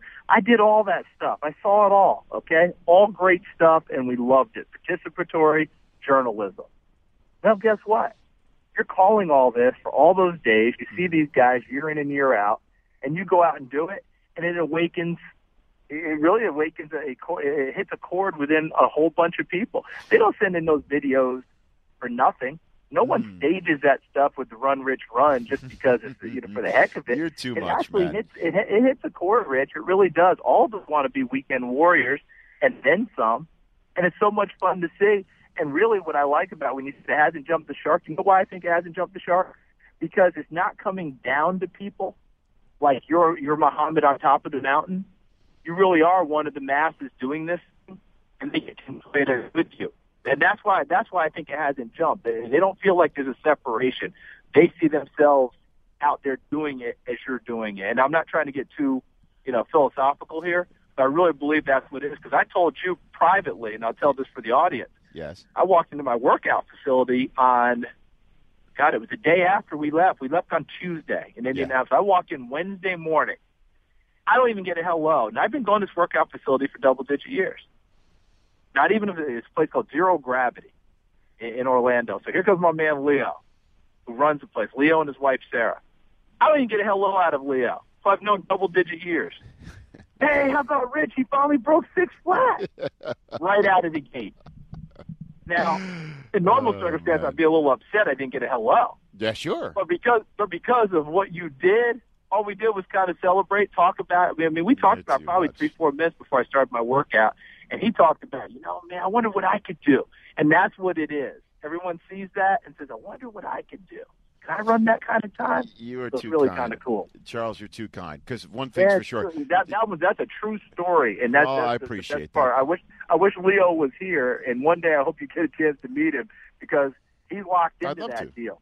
Well, that's he's absolutely locked into that. That's nice, and I appreciate that. But George Plimpton was never simulcammed over somebody named Irish Chocolate. That never happened before. Somewhere George is looking down and is a little angry. He said, "Look, I had a night train in my past." That's true, but not an Irish chocolate. Lane. Never had an Irish chocolate. Jewish vanilla. Well, that was me. I was Jewish vanilla, and Louis Nix was Irish chocolate. Although my favorite simulcam. My favorite simulcam in the history of the simulcams of you being the voice of it, I think, was Mount Cody. I think Terrence Cody, me running simulcamming with Terrence Cody. I love that one, but I have to admit, Rich, I do have a soft spot because this year, with the embarrassment of riches at the end. Yes, the embarrassment of riches. I love that one with all the ones of your past. Right. Your past coming together with your present. Yeah. I thought was terrific. I loved that one. It was one of those things where all of a sudden in my mind I had a flash. Remember Analyze This with Billy Crystal? Of course. And they're going De Niro, and they're going to the big meeting of all the mafiosos, and the FBI's following and the whole deal. And remember, they all went in the same black stretch limo, and they came out of the tunnel together and all went in different directions. Which one are you supposed to follow? Mm-hmm. That's what it felt like. Here comes all the riches out of the tunnel. Which one's going to run the 5.9? I love it. Well, as you're on your way to the airport, coming out here to talk, I'm sure the draft. I want to get your snapshot judgment of where things stand. We're less than 2 months away. Yeah. Is there any more clarity, any possibility of clarity, where the Texans might be leaning for the first domino to tumble? I think the same clarity we left Indianapolis with, Rich, still holds today, although I do feel like they're leaning less towards the quarterback and more towards the pass rusher and Clowney. You know, when we left Indianapolis, I think we'd firmly established two directions for them: Clowney or one of the three quarterbacks. Now, I do know that there was some sentiment about Khalil Mack, and he's a wonderful player and could very well be the best player in the draft. I'm not going to argue that at all. But I just don't see them spending that number one pick on a linebacker because Khalil Mack is a tremendous player, but I'm not sure we're projecting him for double-digit sacks every year. He's not that. To me, he's not that linebacker like a DeMarcus Ware, where I know he's coming at me, and I'm going to pass rush him all the time. Is he a good one? Yes, without a doubt. But he does other things too. So I think it's Clowney or it's one of the three quarterbacks. Right. And I really think those three quarterbacks we talked about, Manziel, Bortles, Bridgewater, I'm not convinced yet, Rich, that a fourth quarterback's name doesn't get involved in it, a kid named Carr out of Fresno State. Is that right? We keep hearing that name with a bullet right now rising up. Yeah, why is that? Because I think the more people examine and go back and watch, and, you know, we're not watching it with the same eyes we did in the past, Rich. Remember, for all those years we were talking about how do we make the comparison or the transition, or how do we project these quarterbacks who are playing in these spread offenses to the pro game? Remember that one? Mm-hmm. And scouts were just grumbling and mumbling, they don't play the game. Well, we all said you better get comfortable with it because it's not going away, right? Mm-hmm. But not only did the league get comfortable with it, they actually started to embrace it. How many of these plays do we see per game in the NFL now that look like what you'd see on Saturday? Whereas in the past, they wouldn't touch a Saturday play with a 20-foot pole. We ain't doing that Joe College stuff. But they do it all the time. I mean, how many games do you watch in the NFL where the quarterback's in gun, and then when you notice him under center, that's your surprise? That's where we've gotten now. The read, the zone read, the read option, that's a huge part of it too. But just the types of things they're doing and how they're hybriding the players, guidelines out wide, now he's a slot, he moves in the tight, like a tight end position. All of those things are starting to come to pass now. So guess what? Your evaluation of the quarterback isn't quite as apples to oranges as it was before. It's a little bit more of a mixed bag of fruit, and that's why I think Carr is starting to get more of this love. Look, I'll end it here. Bortles from UCF, Bridgewater, Louisville, Carr, Fresno State. They do have a common opponent, unless I'm mistaken, and it was Rutgers. Mm-hmm. At one point, all three of them played against Rutgers. So while it's not the only comparison you have, we act like Bortles and UCF played William and Mary every week. That's not true. We know better than that. Carr, you don't get to see because they're playing games too late. Bridgewater at Louisville, we got to see him on the big stage in the all Sugar the time. Bowl. Exactly. And then this year we were able to lock into him and say, okay, here he is. And then he and Bortles go head to head. Carr put up the best numbers by far versus Rutgers. I mean, just crushed it. So when you watch him and continue to watch, this guy who's thrown a lot of passes, got a lot of experience, has been through the mill, right? He's had his downs, off the field as well, but has come back in a big way. I'm not ready to say that we're just down to three quarterbacks in the first round. I'm ready to say we were very likely to be talking about a fourth quarterback, and maybe one of those quarterbacks might move ahead of one of the big three. That's what I was wondering about that. Sorry, Chris. That's what I was wondering about, is that can Carr hop into the top five, and then Bortles or Bridgewater or even Manziel begins to drop? Because you hear about Manziel, and we all know Manziel's going to work at his pro day, and he'll look great. And everyone will marvel about how he moves and how he runs and how his arm and his hands are huge for a quarterback, which is what you need to succeed, obviously, in tough weather, et cetera, et cetera. We're going to hear that. But then I hear, that some people think he's too fragile and he's going to get exploded in the NFL. Someone's going to come hit him, and he's too reckless to play in the NFL and without getting hurt. Is it possible Carr even hops above him? Do you think? I don't think so. I think all those things are legit, but I don't think so. There's a magic to Manziel that people are worried about, and I said this for a long time, and I'll say it until this draft is over. I think that the top two guys that this next statement is going to apply to the most in this draft are Jadeveon Clowney and Johnny Manziel. And you know what the statement is, Rich? Mm-hmm. Inside those draft rooms, you're going to have that sentiment of we like him. You're going to have a couple guys, I'm not so sure. Someone in that draft room, probably that old grizzled vet, is going to say, but what if we pass on it? I think more people are concerned about passing on a Clowney or passing on a Manziel and having to come back to bite them as much as they are enamored with their talent. The guy I think would be most vulnerable out of those three quarterbacks with Carr, to me, is Bortles. And here's why. At the beginning of this season, was Blake Bortles on the radar with the scouts and the GMs and the personnel guys? They knew who he was, but I don't think they were sitting there thinking if he has a big year, he's coming out. They were just saying, we got to keep an eye on him and see what he does his junior and senior year. And all of a sudden, the ascension begins.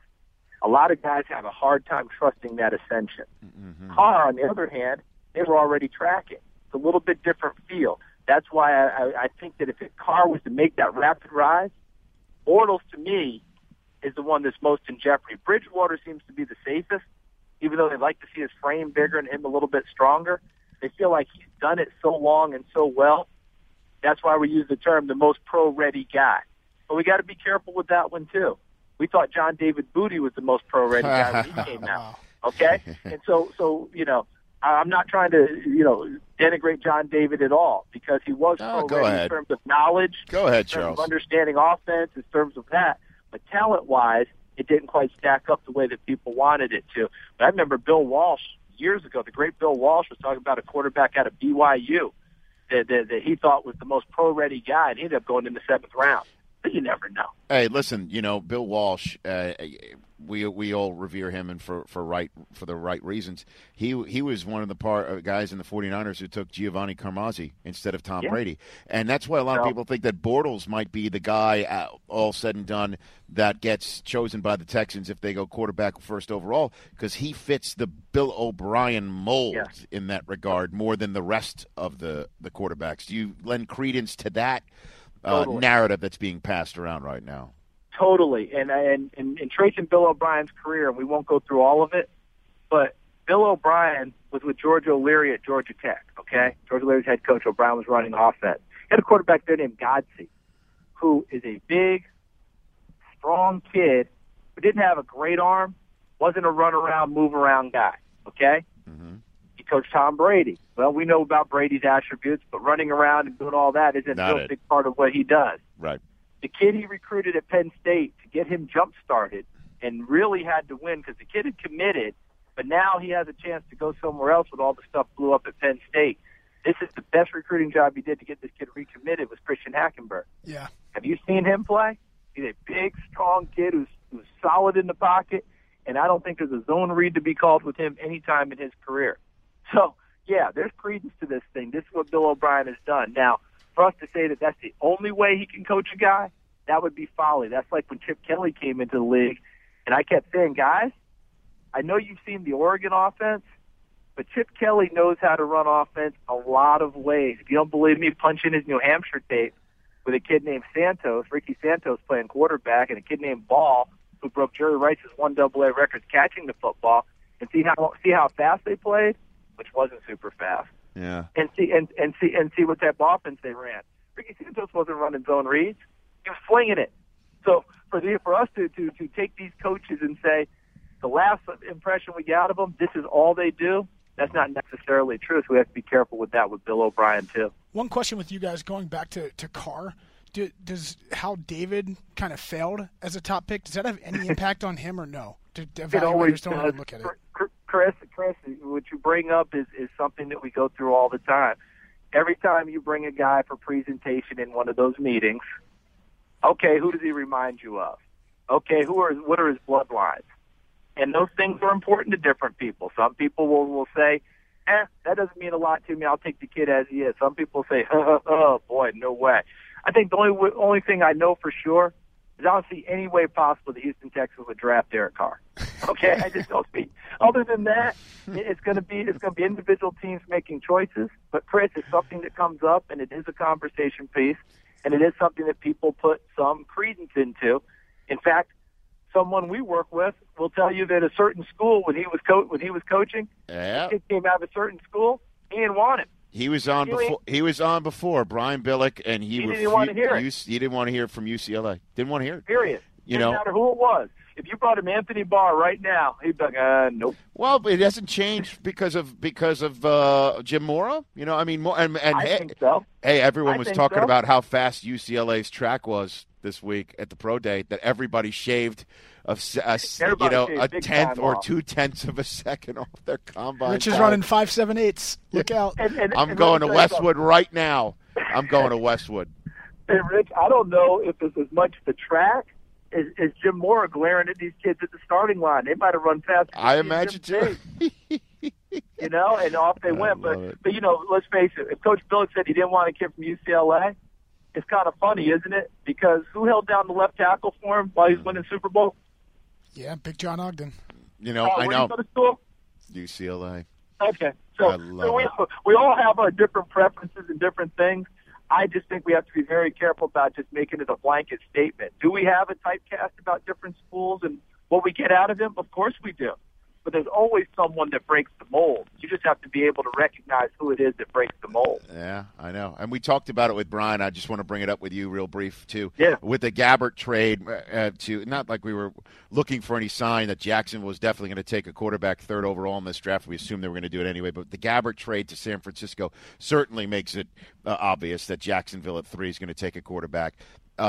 Cleveland sitting there at 4. Raiders sitting there at 5. If Clowney goes first, that means every quarterback is available in the draft still when the Rams, who have Sam Bradford, are on the clock. There's no question the Rams trade out of that spot for somebody, right? I mean, isn't that the way it's going to that's the way it's going to unfold? I would think that they've already installed extra phone banks in their offices to field calls. I mean, you'd be crazy not to, sitting at 2 and 13, because quarterback's not your deal. Other people it is. People have to move up there. If Clowney's off the board, you're still going to get a bunch of calls from people about trying to move up. You can move back and get what you want, because to me what the Rams are going to want is offensive tackle and wide receiver. You move back, bankroll some of this stuff, get what you want, and still have something you'll have to parlay later. I think Les Snead's sitting there feeling really, really good about the spot they're in. And here's the other part, Rich. Let's say Clowney doesn't go 1. All right, just for fun. Let's say Bill O'Brien takes Bortles or Bridgewater. Clowney's sitting there at 2.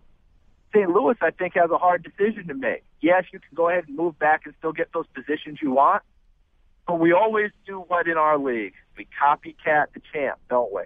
Yep. Pass rushers galore. The Giants won 2 Super Bowls, pass rushers galore. I know Robert Quinn's there. I know Chris Long is there. But if Jadeveon Clowney's sitting there, do I double down? Do I triple down for another pass rusher at 2 and take him? And now I'm chasing around Kaepernick and chasing around Russell Wilson, the teams have to beat in my division. I don't think that's out of the realm of possibility for the Rams to have that in consideration. Maybe so. They need. I would take Watkins, and I know it's tough to take a receiver second overall, but the Lions did that once, and it's sort of worked out. Not saying he's Megatron, but he's really talented, and that's exactly what the Rams need. The Rams Speaking need. of the Lions, Rich, you know what's happening too. If Sammy Watkins is sitting there, you think the Rams sitting at 2? You think the Lions aren't licking their chops to try and get up there and help Megatron? It's going to be a great draft. I'm pumped up. I mean, that's huge right there. And I know everyone's screaming and yelling. I hear Detroit fans right now, they mourn the loss of Mr. Ford. Oh, my God, we've done with this receivers thing enough already. But you just pointed out, the last one Matt Millen drafted. Yell at Matt all you want. He drafted Megatron. So they didn't all go wrong for him. All right, he got Megatron, and that's a great building block. But he takes a beating. He catches over 100 balls a year. You've got to start planning for Megatron slowing down and enhance who he is. Why do you think Andre Johnson was in the offices of the Houston Texans last year saying, if you don't draft a receiver to help me, somebody's going to get hurt in here. And lo and behold, DeAndre Hopkins shows up. Wow, Clowney. I mean, if Clowney drops, too, that would be a story and a half. You will have a ball sitting at the desk if Clowney's not gone in the first 2 picks. Well, Jacksonville needs a quarterback. I mean, that's need a it. quarterback desperately. But now Jacksonville gets a chance to play, too, if they want to. I mean, because if Clowney's sitting there, Atlanta's where, at 6? Mm-hmm. I know Dimitrov doesn't have the same cachet in terms of draft picks and whatever to play like he did Julio Jones. But if that's a team that can get well in a hurry and needs that pass rusher desperately, I would not be surprised to see him try and work some magic and move up if he drops down after the first 2 picks. Mm-hmm. Well, they as I mentioned with Billick, they addressed their needs defensive line on free agency. But as you said, you can't have enough of those guys. You can't have enough of them. I mean, Jonathan Babineau, great pickup for him. In order to keep him in the fold. Yeah. But who is that? Who is that bullet that is now aimed at Drew Brees? Because John Abraham is in Arizona, folks. So who is it? So that's the key for them. And there's Cameron too in Carolina to deal with him the way that he's been playing. You got to go get Cam. You got to go get Drew. And Tampa Bay still to be determined whether it's Glennon or if they make a move for. They went ahead earlier, perhaps while you were driving in the airport. They got McCown. They did for 2 years. They got McCown. They did. Well, McCown again is a great starter piece for you, but he is not the be all end all. I think he's what they're trying to use to get through the next year or two. So probably 2015, 2016 quarterbacks beware in Tampa.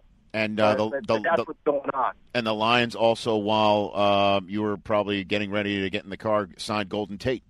So they went ahead and they got some help from Megatron there. That's big. That's big right there. Maybe that lessens the burden on trying to move up and get a Sammy Watkins. But again, how are we playing the game nowadays, Rich? 3-4 wide receivers. Yep. Mm-hmm. Can't have enough of them either, just like pass rushers. Charles Davis, you travel safe, sir. I look forward to seeing you here in the sunny Southern California climb shortly. Look forward to seeing you as well, Rich. Thanks for the time, as always. You take care of yourself. You bet. That's the one and only hardest working man in this business, Charles Davis, back on the Rich Eisen podcast. Good old Charles Davis. Chuck D. The best. He's great. Yep. And I'm sure he would be excited about our next guest, too, because Charles is as locked in on pop culture as anybody else. Oh, yeah, well, when he kept saying Walter Mitty, obviously I saw the movie when it came out. I didn't realize the impact of the book either that he was talking about, because I was like, is that really in the zeitgeist? And, the book obviously was pretty popular. When were you born? I was born in 1983. Okay. Yeah. It certainly in terms of years after the birth of Christ, there was 1983 years that occurred on the earth in which things happened. Yes. That may or may not be true. Okay? That predated you. And if you want to just go even before the birth of Christ, I mean, there's a lot of stuff that happened. Hundreds of millions of years, Rich. Yeah. Hundreds of millions. Look, I like to be aware, though. Things have happened. Things have occurred. Well, the Charles Davis interview has still not got me off the whole concept of this Open and the fact that it's being delayed due to yet more NFL media things on your plate. I understand that you're a man with many jobs on the NFL media side of things. Yes. It'll happen, and when it happens, it'll be spectacular. But clearly, Rich, we can see where the give me a date priorities certain? are. Next week's show. Next week's show. Here are our 2 guests booked for next week's show. I might not be here. I understand that because you're on your site survey. Maybe I'll call. I'm well aware that you're maybe not here next week. You know what? I'm going to be on vacation next week, and I'm still coming in. Are you really? Yeah. Okay. Seth Meyers. That goes back to that whole Seth no-life. Meyers is phoning in next week. Yes. The new king of late night. Late night. Right. Seth Meyers of the formerly of Saturday Night Live. He's been on this show. He was on our draft special 2 years ago. He was 2 years ago with Dennis Leary. Correct. And the commissioner. And Seth Meyers is phoning in. And next week, also, the director of Draft Day and Ghostbusters and Stripes. Wow. And Meatballs. See, this is why I'm hoping that interview happens. Ivan Reitman is coming in. In studio. In person. Nice. And we'll obviously talk about Howard Ramis with him, too. No question. Yeah. Talk about a career. And he's the director of Draft Day. And clearly he had no idea that Kevin Costner would be more tenured as a general manager of the Browns than the current general manager of the Browns. Man.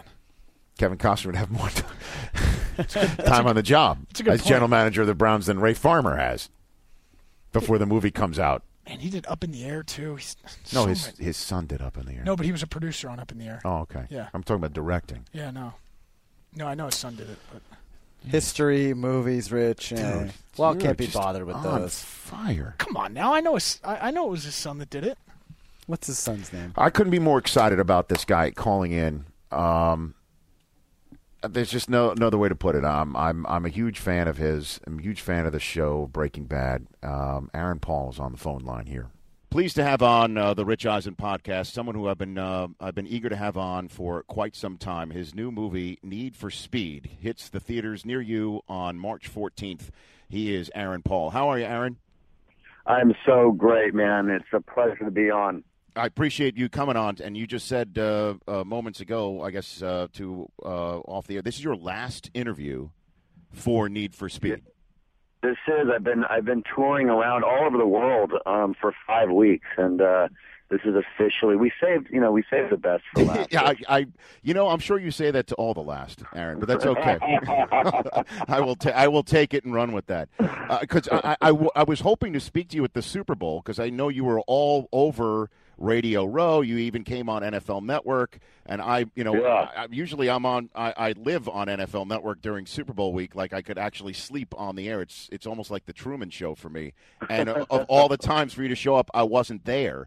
What was your Super Bowl experience like? What was that like for you?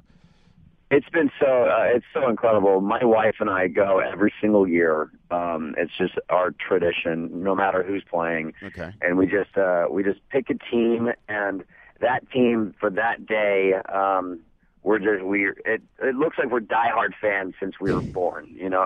So passionate for our team that we choose that day, and it's incredible.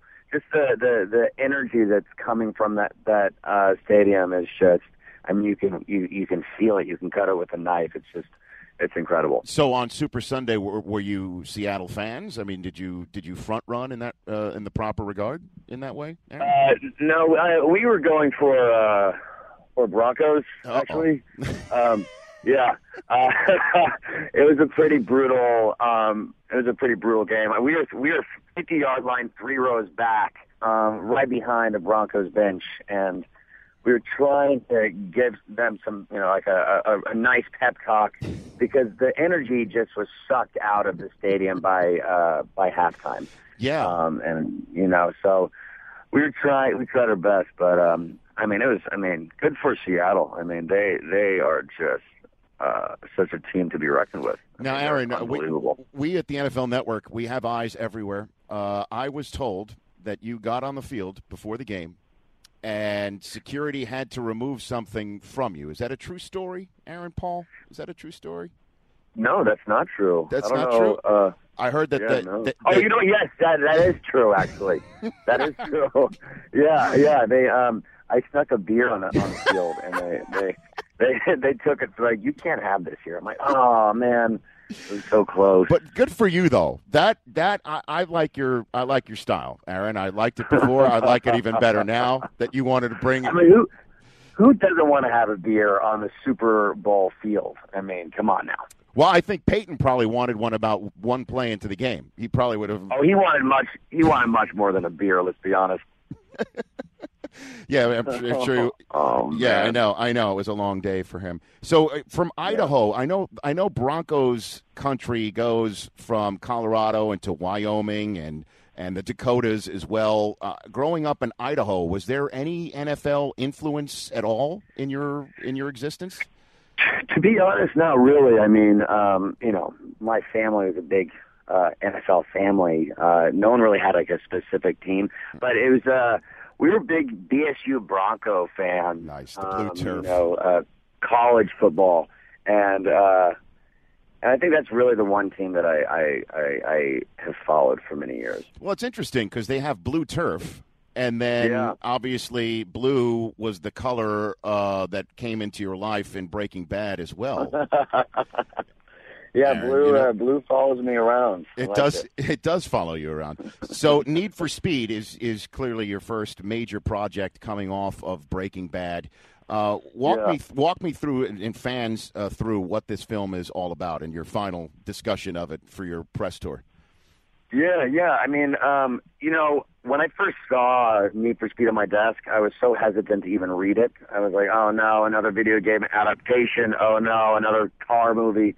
But the moment I started turning the page, I just kept turning it, and I was having so much fun reading the script. And it's just such a great story about kind of a brotherhood coming together and trying to right a wrong. They all have vengeance on their mind. Like my character Toby spends 2 years in prison for something he did not do, and so the moment he gets out, he's out for the bad guy. And it's kind of a race against time. They're trying to get from the East Coast to the West Coast in less than 48 hours, and they have to do it in a very fast car. And it's just a fun ride. And everything that you see in this movie was captured in camera. There's no CGI, no green screen, so all the stunts that you see actually happened. It's a throwback to films that I think really started the genre, like Bullitt and Vanishing Point and Smoking the Bandit, Blues Brothers, those sort of movies. That's what this movie kind of is. I love that you mentioned the Blues Brothers in that regard. Yeah. Because that is the driving and, of course, the sequence at the end of it, and also there's a Spielberg element in that movie where Spielberg is the one that they see at the registrar's office at the end of that movie. He's the one that punches their ticket. Steven Spielberg did a cameo in that role, and he's involved in your film. Yeah, it's amazing. And did he not? Is it true that he's the one that because he's a fan of Breaking Bad, he was the one who wanted you cast in the role that you are in this for this film? Is that a true story as well? I mean, he makes all the final decisions. Yes. Well, he is Spielberg, right? So, yeah, he is Spielberg, and so. Yeah, I mean, initially they were thinking of me for the villain. I mean, I didn't know any of this until this whole press junket, but then Steven, saw some stuff on me, and they're like, you know what? Actually, I think he'd be good for the lead, and so yeah, thank you, Steven, for this. Yeah, that works. Thanks. So Breaking Bad, I do want to hit you on just a few minutes before you go, Aaron. Yeah. To me, it is. I've said it on this show many times. We've had your colleague Bryan Cranston on this show before. We had Vince Gilligan on for what was supposed to be a half an hour. He stayed for an hour and 50 minutes talking about the show because, well, he's so open about it. I mean, you see so many people who are creators and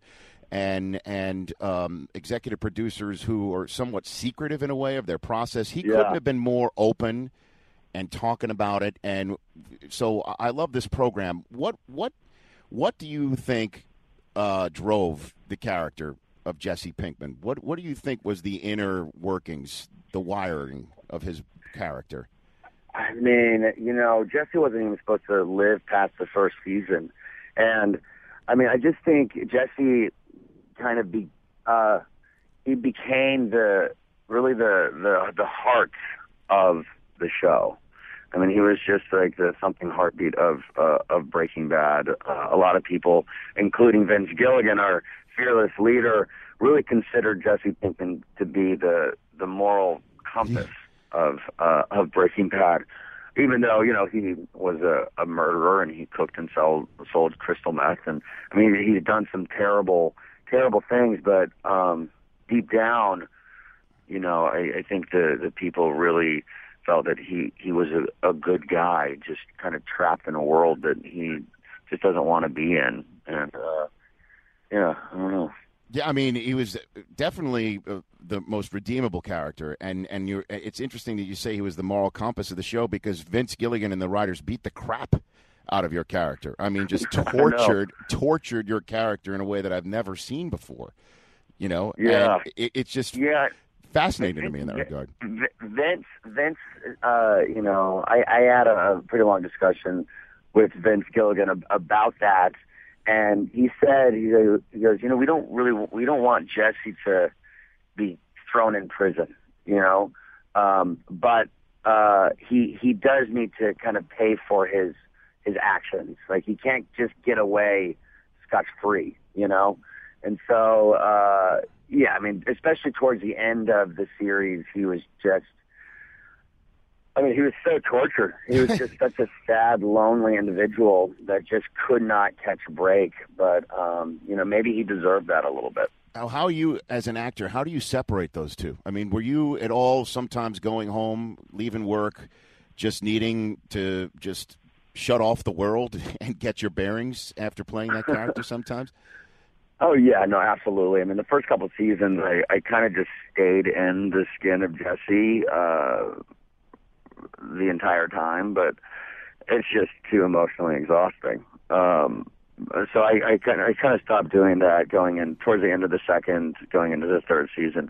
I just, when you get done with work, you just kind of take up your wardrobe, go home, take a shower, and just kind of just relax and be yourself for a moment. And then, you know, you got to start working on the stuff for later on that week or the next day, and you're just right back in it. But yeah, I mean, playing that role is just so heavy. But I mean, I just loved him so much. Well, I mean, and Vince told a story about how a screen door was locked, and you got thrown through a locked screen door, and literally got hurt. You literally got hurt, for real. Yeah, got hurt. I got a concussion. It knocked me out. I woke up feeling pretty drunk, actually. But yeah, it was Tuco, played by Raymond Cruz. He throws me through the screen door. My head actually got caught in the wooden frame of it, and then it flips me around, and the screen door splinters into a bunch of different pieces, and then I land flat on my face. And then the scene continued because Raymond thought I was just acting. So he picked me up on his shoulders, threw me against the wall after kicking me. So it was pretty intense, but it was great. Do you have a favorite episode? Do you have one? You know what, I do. I got to rewatch it, and that might change. But you know, I just watched the series once, like when it aired, and I had a favorite episode when I was shooting the episode 4 Days Out. I think it was in the second season. It was in the second season. And it's Bryan Cranston and myself, so Walter White and Jesse Pinkman, they're trapped in the middle of the desert. You know, my character leaves the keys in the engine, and you know, they're just trapped in the middle of nowhere with no water, and you know, it looks like they could die out there. But it was just us. The entire episode, or the majority of the episode, was just Brian and I, and it just felt like a two-man play in a way. You know, we shot it in order, and it was just, I don't know. For me, there's just something so special about that. Well, Aaron, you're brilliant. I don't mind saying it. You are brilliant. What you did on that show and what you did with that character, absolutely brilliant. And wow. I just thank you so much. I truly appreciate what you did in that show, and I told this to Vince Gilligan. I told it to your colleagues as well. It just blew my mind, and it meant so much. It's meant so much to so many people, and anytime I tweet about it, it gets more favorites and retweets than anything else I talk about. It's ridiculous. Yeah. It's a crazy thing. It became this global phenomenon, and it's just growing. I mean, so many people come up to me in such an emotional way every single day. They really feel like, they tell me, you know, Breaking Bad's kind of just changed them. You know, it's changed the way they will forever watch TV. Yeah, but thank you. I just, you know, I'm such a huge fan of the show. I cannot believe I was even a part of it, let alone such a big part. But yeah, it's such an incredible thing. Well, good luck to you with this film and beyond. Before I let you go, talk to me about the KIND campaign. I know that means a lot to you. Oh yeah. Thank you so much. Sure. No, KIND campaign is such an incredible organization that my wife had started. She had a severe bullying experience in middle school where everyone kind of turned their backs on her and just like for 2 years made her life a living hell, to a point where she attempted suicide. And she went to film school, and the first thing that she did out of film school was a documentary called Finding Kind. She traveled the country and talked to young girls about the effects of bullying and tried to understand why girls tend to be so vicious towards one another. Anyways, once she did that, she met so many young girls and heard their stories and realized that everyone is affected by it. And she decided to start this organization called Kind Campaign. And so she travels the country and does assemblies in front of young girls about the effects of bullying and just really bringing kindness back into the school hallways. And it's an incredible, beautiful thing what she's doing. Well, I believe it's the kindcampaign.com where people can go and find out about Kind Campaign, kindcampaign.com. And we did a whole event. I threw an event for Breaking Bad and Kind Campaign for the final episode of Breaking Bad in the cemetery in Hollywood. We sold out in 36 seconds, and we raised just under $2 million for Kind Campaign. And now so it's great. She's now able to travel for free. Isn't that amazing? It's amazing. People just convened at the Hollywood Cemetery for the finale, which was remarkable. I saw that scene. I didn't personally go. I've got 3 young kids. Otherwise, I would have made it to the cemetery that night, just to be part of that whole stuff. And you could really hear a pin drop during that final episode. And there's thousands upon thousands of people there. And Vince Gilligan was nervous to play the final episode there because he thought people were going to be loud, but everyone was so respectful. Because everyone's just so invested, but yeah. Well, I mean, like I said, it's transformative television. You were awesome in it, and I'd love to have you in studio if you're back in Los Angeles at some point to just delve in deeper on this front. Because, like I said, absolutely, the fans of the show can't get enough of those conversations. I mean, the Vince Gilligan podcast we did was, I think, one of the most downloaded ones we ever did. And he was awesome, and so I'd love to get more into it if you got something promoting later on. I would love that. I would love that. Hey, I hope this was a gentle landing for you for your monumental tour for this film. No, it was. It was fantastic. You always have such a soothing voice, and so really, I really appreciate it. Hey, Aaron, congrats again on everything, and good luck with this film, and I hope to speak with you soon. Great. Thank you, Bob. You bet. That is Aaron Paul. His film, Need for Speed, is in theaters March 14th. Go see it. You're on the Rich Eisen podcast. Well, we're just checking off boxes of Breaking Bad, folks. Good dude, man. That's awesome what him and his wife do. I am circling around Dean Norris right now, trying to land him I think he for this show. He and Better Call Saul. Bob Odenkirk. Bob Odenkirk. That's next on the list for us? The next two, yeah. We got to get him. Got to. Badger? I thought Badger was coming in. I can circle back to that. I thought maybe that. He's a Bears fan, right? He is a big Bears fan. He's also on Mom now. He's on the sitcom Mom. Let's get him in. We'll get him in. Okay. Make it happen. Do I need to lob some tweets or something? What was that laugh? What was that? Because you're on site surveys to do any of this stuff. All right, I'm going to move past it. While we're on the subject of television shows that we love, Breaking Bad. Did you guys finish up True Detective? I did. Absolutely. What'd you think? Loved it. I thought some people were upset with the ending. I thought it was still good. Well, yeah, here's the thing: is that what's to be upset about? Because it didn't pay off. Well, no, it's because it wasn't a shocking twist. Because they kind of gave it away at the end of episode 7, and then they both. It wasn't like a one of those moments that leaves you in the dark. That would shock you. I thought it was great. I thought it was too. That they proved out to be true detectives.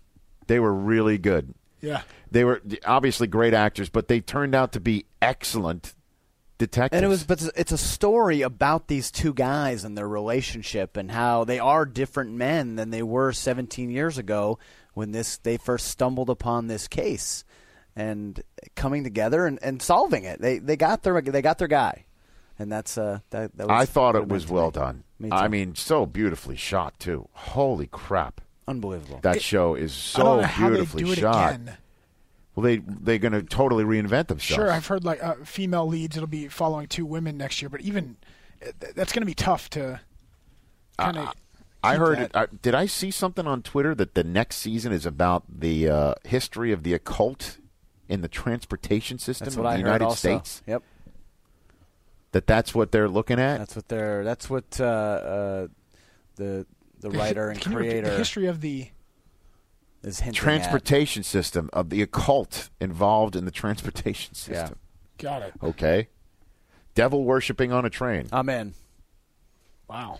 Can't wait to see it. I mean, of course, it hasn't been officially renewed by HBO. Please. But they're waiting. It broke HBO Go. I know. That was incredible. On Sunday night. I know so many people who were like, you know what I'm going to do is I'm going to watch episodes 6 and 7 right on HBO Go, and then TiVo or DVR episode 8, or watch episode 8 on HBO Go. And HBO Go crashed on Sunday night because there were too many people who had that one in mind. Isn't that incredible? Huh. So HBO is absolutely going to renew that. The question is how much they're going to pay the creator and the director too. Wow, they're all. And if Breaking Bad, by the way, is up for Emmys next year. Well, this will be considered a miniseries, though, I believe, because it's an 8-part. I don't think it'll be fall into. So they'll be separate. It's possible they'll be separate. They might go the American Horror Story route. Yeah. I meant to ask John Hine that if he thought, but that's a wrap then. I don't. Then whoever else is making a miniseries, push it a year. Oh, yeah. I just can't wait to see, because they're all going to win. I don't know. I mean, they're all going to win. I don't know how Woody Harrelson is going to beat out Matt McConaughey. Woody Harrelson might be supporting, maybe. I don't know how that's possible. They're both lead actors in that. But show. I can't wait to see who the leads in the next season are. I mean, and A-listers are and they're lining gonna up. be big time now. Lining up. Yeah. Well, Marty Hart is somewhat relatable to, but like Russ Cole, you don't know anyone like that guy. That's the weird thing. Like that's such a. I hope but not. that character is something that we've really never. And his final monologue in the final scene, the light is winning, where he broke down. Holy crap! Yeah, and the last line is the light is winning. I had to rewind I know it. we're sort of ruining stuff, but it's that doesn't give anything away. But no, it doesn't. We're not giving anything away in terms of the big secrets of the show. We're not giving anything away. But I mean, what a line so good to finish up. Certainly from his character and the journey that he went through. Wow, definitely a different guy in 2012. Are you guys watching House of Cards? I've not. I think that's next on my radar. I finished a week and a half ago. You're kind of all the way. Season 2. Season 2. Wife and I have 5 episodes of season 2 left. What do you think so far? I'm loving it. Yeah, it's Chris great. Law. There are some mean people on this show.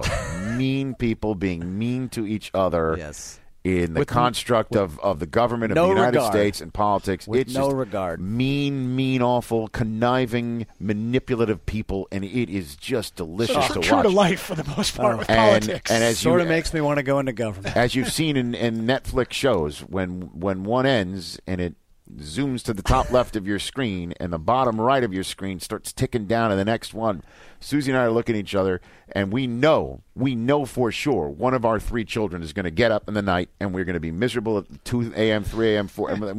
We should get to sleep now. But it's impossible to click stop. Can't. Impossible. So does she likes it? Is something Chara might like too? Like. Oh, no question. Okay, because Breaking Bad's a little dark, like stuff like that. But did Chara like True Detective? Yeah, she did. She loved it. Well, I mean, you can't get darker than that. You're right. The only way it gets darker than that is if you lose all electricity in your house, in a neighborhood that loses all their electricity. That's how dark True Detective was, Yeah. House of Cards is fun. Good. I'll have to start that up. And I'm loving it. And you guys were Deadwood fans or not? Haven't seen Deadwood. Yes. Okay, so I am through 2 seasons. Gerald McCraney, you haven't seen him in Deadwood yet. He comes in season 3 as George Hurst. I think he might come in at the end of season 2, actually, as George Hurst. Formerly known as Major Dad. Yeah. He plays the SOB rich man. Oh, big time. Better than anybody else. So good. He plays a guy named Raymond Tusk, who is essentially running the country with his he's essentially political contributions. Well, he's essentially the George Hurst from Deadwood in the 21st century political scene. Yep.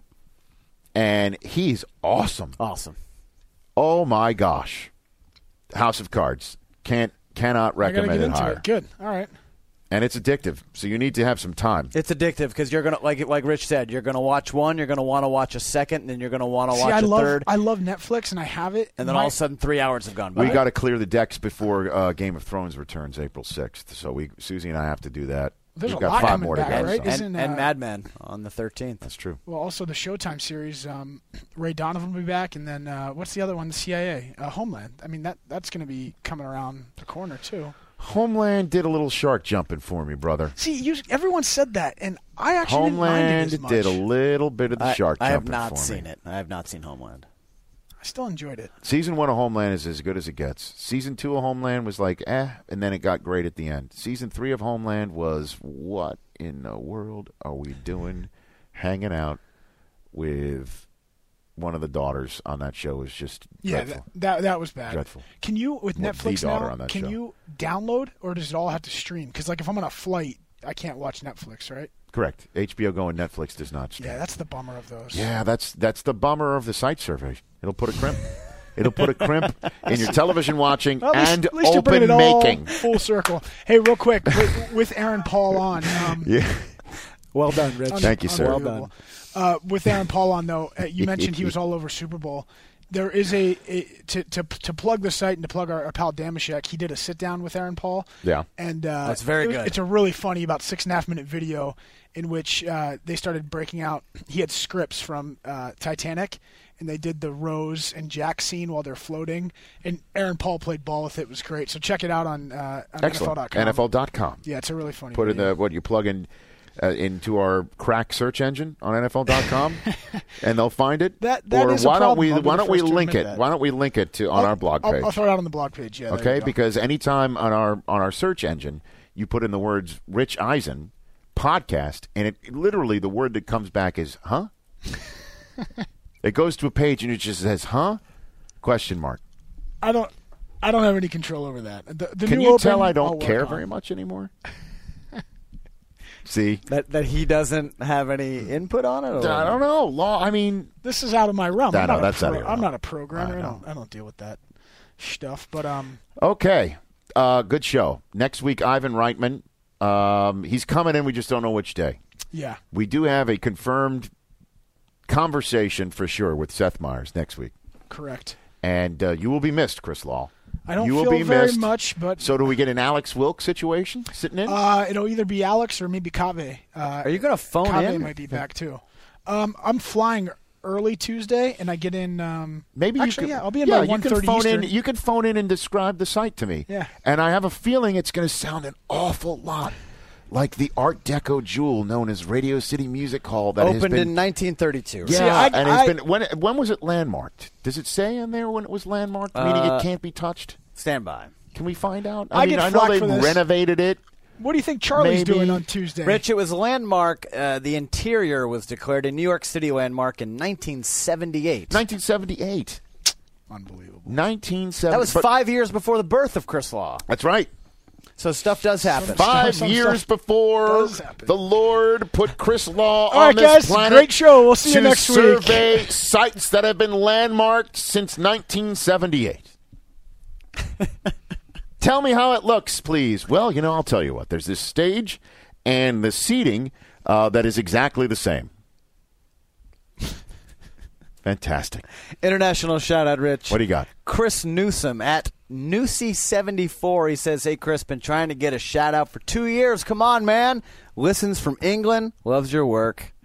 The Bruce Stern special. He loved it. Yeah, very good. Nice. Thanks, Chris. Still trying to get back in contact with our friend in Paris who won the contest. We'll try and get him on soon.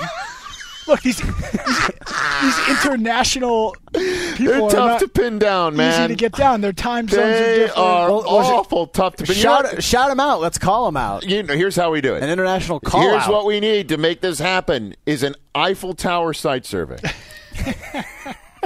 A site survey of the Louvre. Let me see if I can get that one approved. Get that one approved. Listen, guys, we need to site survey Arc de Triomphe. I need to go that the Champs-Elysees, or as Chris might call it, the Champs-Elysees. Oh, come okay? And he's got to get that site survey done there. The Louvre. To It's like Brett Favre. To get our highly deserving but thoroughly ignored international champion on the horn. Rough week for me this week, huh? New open. I'm in a site mood. surveys. I'm in a mood. Unbelievable. The Champs-Elysees. We'll see how the show goes next week without me here. Probably swimmingly. No, we'll miss you. We'll miss you. We'll miss you. We got you all. For at Coach Billick, correct? Yes, at Coach Billick. At CFD22. Charles Davis got it's That's almost like JFF, like Johnny F in football. Right? Yeah. That's his Twitter address. Yeah, CFD22, and then Aaron Paul _8. Yeah. Love the underscore. And number. Yeah. Wow. From him, I'm dialing up. He tweeted out, talk about the power of Breaking Bad, and we talked about that with him real quick. He tweeted out, I like you. Go to his page. I'm on it right now. I looked up his most recent tweets. On March 8th, he wrote. See how many times he wrote, I like you. Period. That's just 3 words. Not even a period. Not even a period. Guess how many times it was retweeted. Him, how many followers does he have, bro? He's got 1.7 million. He's got 1.7. It's not going to be as many as you think, but it's a lot. I'm going to go 1,400. 9,717 retweets. Wow. 12,061 favorites. Yeah. I like you. That's it. I like you. You don't even know what it's referring to. And right? Then his latest tweet was I don't want to eat it. And an Instagram picture that's not found. That's not found. Wonderful. And I'm sure that was retweeted 1 billion times, too. But I want to thank him for coming on. Go see his movie, Need for Speed. At Chris Law, I hope to see you next week. Yes, before you go on your site one survey. Of the interviews. And maybe, just maybe, a new open. Maybe, just maybe. Maybe, just maybe. Okay. At Chris Brockman, I'm at Rich Eisen for At the Eisen Podcast. Peace out. Stay listening to